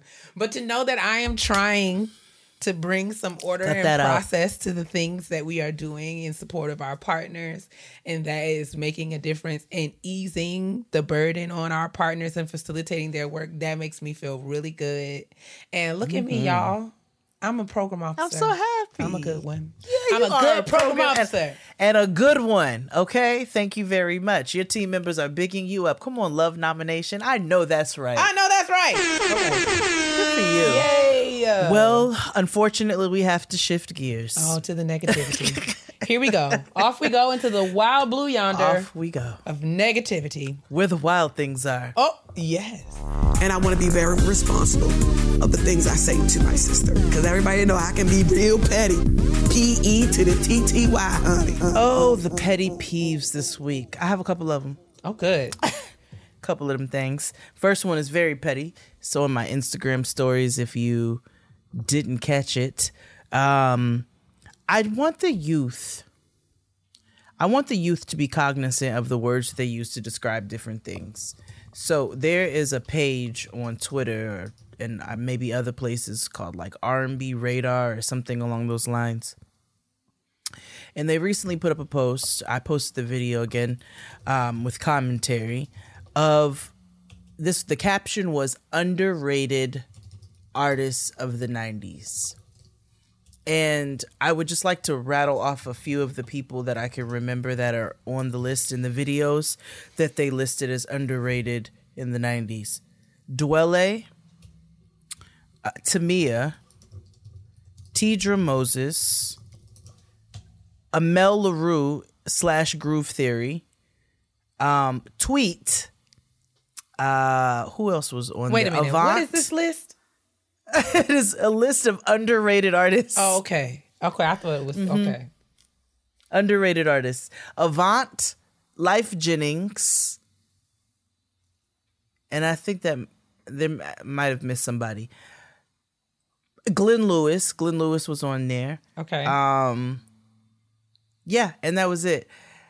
I was able to rattle off at least 2 facts per artist without like thinking about it. And I just want you all. And so I looked at the post and I was like, oh, well, this is highly annoying because. So it's underrated in terms of like what though? Are they meaning like these are exactly not like Beyonce level famous or? This is what I'm saying. Is it because they're not doing stadium concerts? Because you all also called Aaliyah's "We Need a Resolution" underrated and said that we slept on it. We slept on Aaliyah's "I Need a Resolution," and so therefore I'm like, who's saying these hot stinky funky ass takes? You know what I'm saying? It's like it smells like soccer shoes because it makes no sense to me. None of these people were underrated to the people who were alive and enjoying the music at the time that it was dropped. So much, and even with the Tidra Moses one, I was like, the Tidra Moses song was so not underrated that Kaytranada came back and remixed the song. So I'm trying to understand. Every party I go to now plays Tidra Moses. Tamia. Tidra Moses is still touring. Tidra Moses is still like the girls are still going active. Dr. Taylor and Dr. Mobley, my friends, they told me they just recently saw Tamia in Philadelphia within the last month. Sister, everybody is line dancing to Tamia right now. I would go to a Tamia concert today. If I got wind that Tamia was going to be in the DMV this weekend, I'm purchasing a ticket and I am going.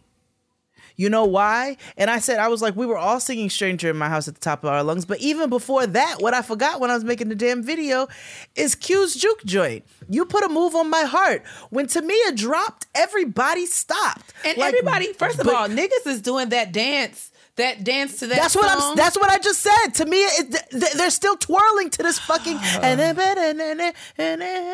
want to know, like, who's responsible for these takes? Are they just maybe they're just being volatile for clicks and they want us to react this way? I think so, because they do this with a lot of things. But also, and I was guilty. I fell right into it. But also, so the person who runs this account decided to double down on using the term underrated. They continued to post to people in the comments that the definition of underrated. And then they were like, well, we are trying to expose the younger generation to the music that y'all may have already known. That's fine. There's nothing wrong with that. It is your verbiage. Exposing the younger generation does not mean that it was underrated to the generation who was enjoying it when it was dropped. You see what I'm saying? So maybe it might be artists you may not have heard about for younger generations. But as for us, this is what we were listening to. This is what we were listening to. I saw Avant in concert. I don't understand what y'all be talking about. They just talk on the internet and then they get obsessed with different things. And then when they get obsessed, it's as if they just discovered it. It's a bunch of colonizing ass Gen Zers. And they're like, well, I understand why. Some of people who are, all right, I understand why they hate people over 30. Why? Why do they hate people over 30? Because we call them out for... Okay. Anyway, but that was one petty peeve, but I have another one which is not petty. Okay. So I told you I went to Cleveland this weekend and I saw my grandmother. And my grandmother and my uncle, I went to breakfast with them and then they dropped me off to my hotel. And apparently not too long after they dropped me off, they were sitting at a red light and got hit from behind. And how they got hit from behind was this young white man, I'm using that specifically for a reason. This young white man was on his phone and got distracted, took his foot off the took his foot off the brake and hit the back of the car. Now, the police were called to exchange, they have to do the official report, exchange insurance, so forth and so on. And the police showed up and tried to persuade my uncle not to file a report because, and I quote, from my uncle, it's going to make this young man's insurance go up. Okay. The boy admitted to being on the phone, getting distracted, and hitting my uncle from behind with my 87-year-old grandmother in the car, who, by the way, is fine. But the police tried to convince my uncle multiple times not to file a police report so that it's not on record because it would increase that boy's insurance. Secondly, what really pissed me off when they called me, the police then proceeded to ask my grandmother for her social security number for the police report.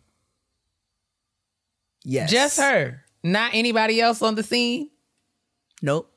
They got my uncle's, driver's license and stuff, but they asked my grandmother for her social security number.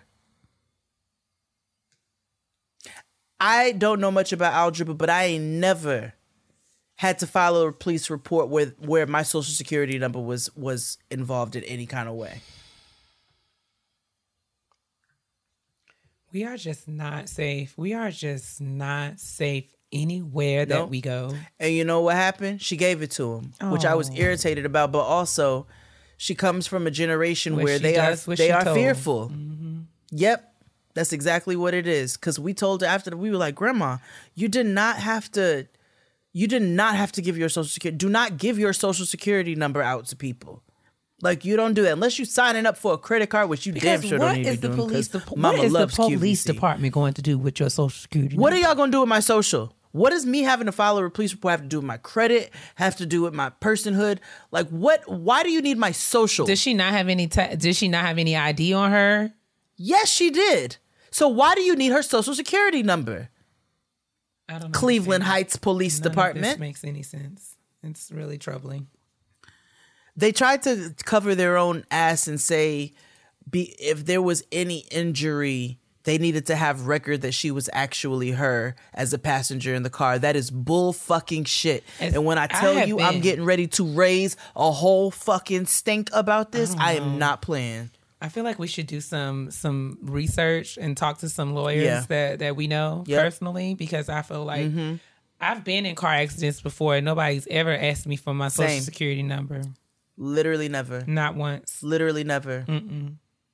So I got the police. I had them send me a copy of the police report, a picture of it, so that I could have the claim number, the badge number of the cop who pulled them over, and even requested that information. And yeah, I wanna follow up on this, and I do not want it to go by the wayside. The same way that American Airlines I'm still on that ass. Yes, for those who wanted an update, I'm still on that ass. It's not right. Done. But yeah, I want to raise a stink about it because that's fucking crazy. And you all are out here bullying 87-year-old women, and it's fucked up. And we already know that the Cleveland justice system is fucked up. If you ever listen to season 3 of Serial, you know that their justice system is fucked up. If you know anything about Tamir Rice, you know their fucking justice system is fucked up. But I just, and all of that is extreme and drastic, extreme. This is just my grandmother being asked for her social, but it just falls in line with you all continuing to take advantage of black people in your city. And I do not fuck with it. I do not. I'm about to be on that ass. So those are my petty peeves. Second one, not being so petty. What is yours? My petty peeve is very petty. My petty peeve is extremely petty because I have one very simple request. And it is that my mother and her siblings will stop adding me to their group chats. I feel like generationally, I am often the only grandchild represented in these spaces. And I don't want any parts. I want to know why I am the chosen one. I know. To be sitting between my mama and her sisters and brother. Okay? Exchanging funeral information and all kinds of things that they choose to talk about on a daily basis. And it'd be like, girl. Because they love to exchange funeral information. Listen, because Sister Emerson's funeral is next Friday. I will put the Zoom link. I'll put the Zoom link in the chat. Sister, do you know, since the pandemic has started, how many funeral Zoom links have been sent? More than I ever thought that I wanted in my life. Much more. I mean, and I was like, Ma, just because we have the ability to attend funerals virtually now, doesn't mean that I want to attend everybody's funeral. I just feel like the kinds of things, there are sort of norms to a group chat. Every group chat has a culture and there are norms, right? Yeah. And this particular group of family members, there is total chaos. There's no rhyme, no reason, right? There's certain things that are discussed in the group chat, and that sort of culture is something that we all respect. But when people don't have any sort of, they just be in there talking about any and everything, never once considering, does this have anything to do with everybody represented in this chat? Or could this be a text message that I send to one person? Right. This is so random. I'm so sorry. I just had the most random. Cheryl Underwood just followed me. That's so weird. I'm sorry.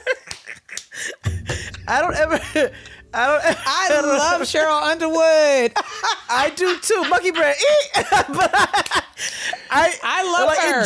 Even all the way back to her Comic View days when she used to do her stand-up comedy with her purse. Let me tell you when something. When she used to come out Cheryl there with Underwood's her purse. Comic View days are fucking unmatched. They are unmatched. Mama was hilarious. Do you hear me? Listen, I mean, we don't give Cheryl her points, and she is deserving. I'm happy for you. I hope that she finds me. It's so random, but I love her. Like I don't even think I'm following her. But Let just me follow so happened her. I'm gonna follow her and see if she follow me back. How crazy! I love Cheryl Underwood. I do. This is hilarious, and I love everything about this, Jade. I am cracking up. I don't know where she found me, but shout out to you, Cheryl. We love Cheryl Underwood. Okay. Well, I love that. She might find you, sister, because I just apparently follow her. She has a talk show on the CBS. Maybe that's how she found us. Oh. I will tune in. I just followed it back. All right, well. I love this for us. Well, ladies and gentlemen, this concludes another episode of Getting Grown with Jade and Kia and Cheryl Underwood. And we are just so excited that you elected to spend some time with us. And we just love you so much. Oh, yes. Stay tuned. We've got lots of great content on deck. Lots of new series. Hopefully some new announcements of some upcoming events and things. So please keep it where you got it. Yes. Oh, wait a minute, sister. First of all, happy Mother's Day to every mother figure. That's right. Anybody who has lost their mother, anybody who is just, they are a mother figure in somebody's life. Happy Mother's Day. Yes. Happy Mother's Day. We're going to have some beautiful mother conversations coming up very soon. Mm-hmm. And also, it's graduation season starting very soon. It is. Okay. You are right. I'm so glad that you reminded me of this. So, I think, let me see. I don't know what week we're going to start our graduation announcements, but I think you all should start sending them in. I think you should. To our new email address. Give it to him, sis. hello@gettinggrown.co. There we go. Jesus. hello@gettinggrown.co. Again, look in the description box. Utilize it. Okay? It's updated. Utilize it. So make sure you all do that. And sis, take them out. Tell them what to do. Make sure that you are doing your very best to moisturize your mind by attending to the business that is yours and yours alone. You also want to moisturize your skin and check out the pre-show because you will see the contents of Jade and I's purses on the Patreon, right? And you will see how much moisture and moisturization is important to us because we carry it with us in so many forms. Correct. Yes, we do. Finally, you want to make sure that you're moisturizing your insides by drinking enough of the Lord's water, as much of it as you can. You also want to moisturize your skin because your black will absolutely crack if it's dry. Oh, bonus. Did you see that Keely from 3LW was on Shade Room talking about she had a bone to pick with whoever said that black don't crack because her black is cracked? Well, that's what happens when you are, like, we tell you all of the steps on how your black will not crack. We do not say it is following. It will never. It can never happen. We're not saying, but there are let things. me tell you something. You have a responsibility. Things rot from the inside out. Correct. You have a responsibility to this. And while you was throwing chicken at Notori, you could have been somewhere moisturizing your situation, and then you wouldn't be in the situation that you're in right now, Kylie. You need to go see the lady. You need to go see the lady. You need to go see several ladies. Yeah, and you need to atone. Kylie, please. Oh, sister, don't get too excited. Cheryl Underwood follows everybody. Kylie, please. Oh. Well, she follows everybody. Oh, well, that's nice of her. I love that. I love that for her. Bye, y'all.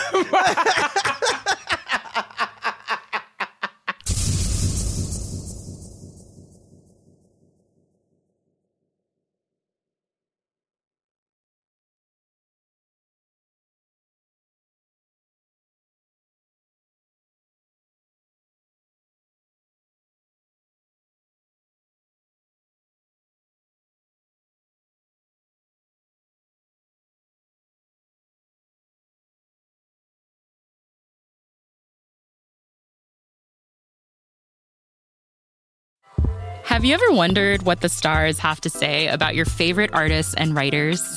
Listen to Stars and Stars with Issa, where I, your host and astrologer, Issa Nakazawa, read and interpret astrological birth charts of luminaries like W. Kamau Bell, Gia Tolentino, and so many more. You'll discover how astrology can unlock fascinating insights about these stars, and who knows, maybe you'll learn a little bit more about yourself. Listen to Stars and Stars with Issa wherever you get your podcasts.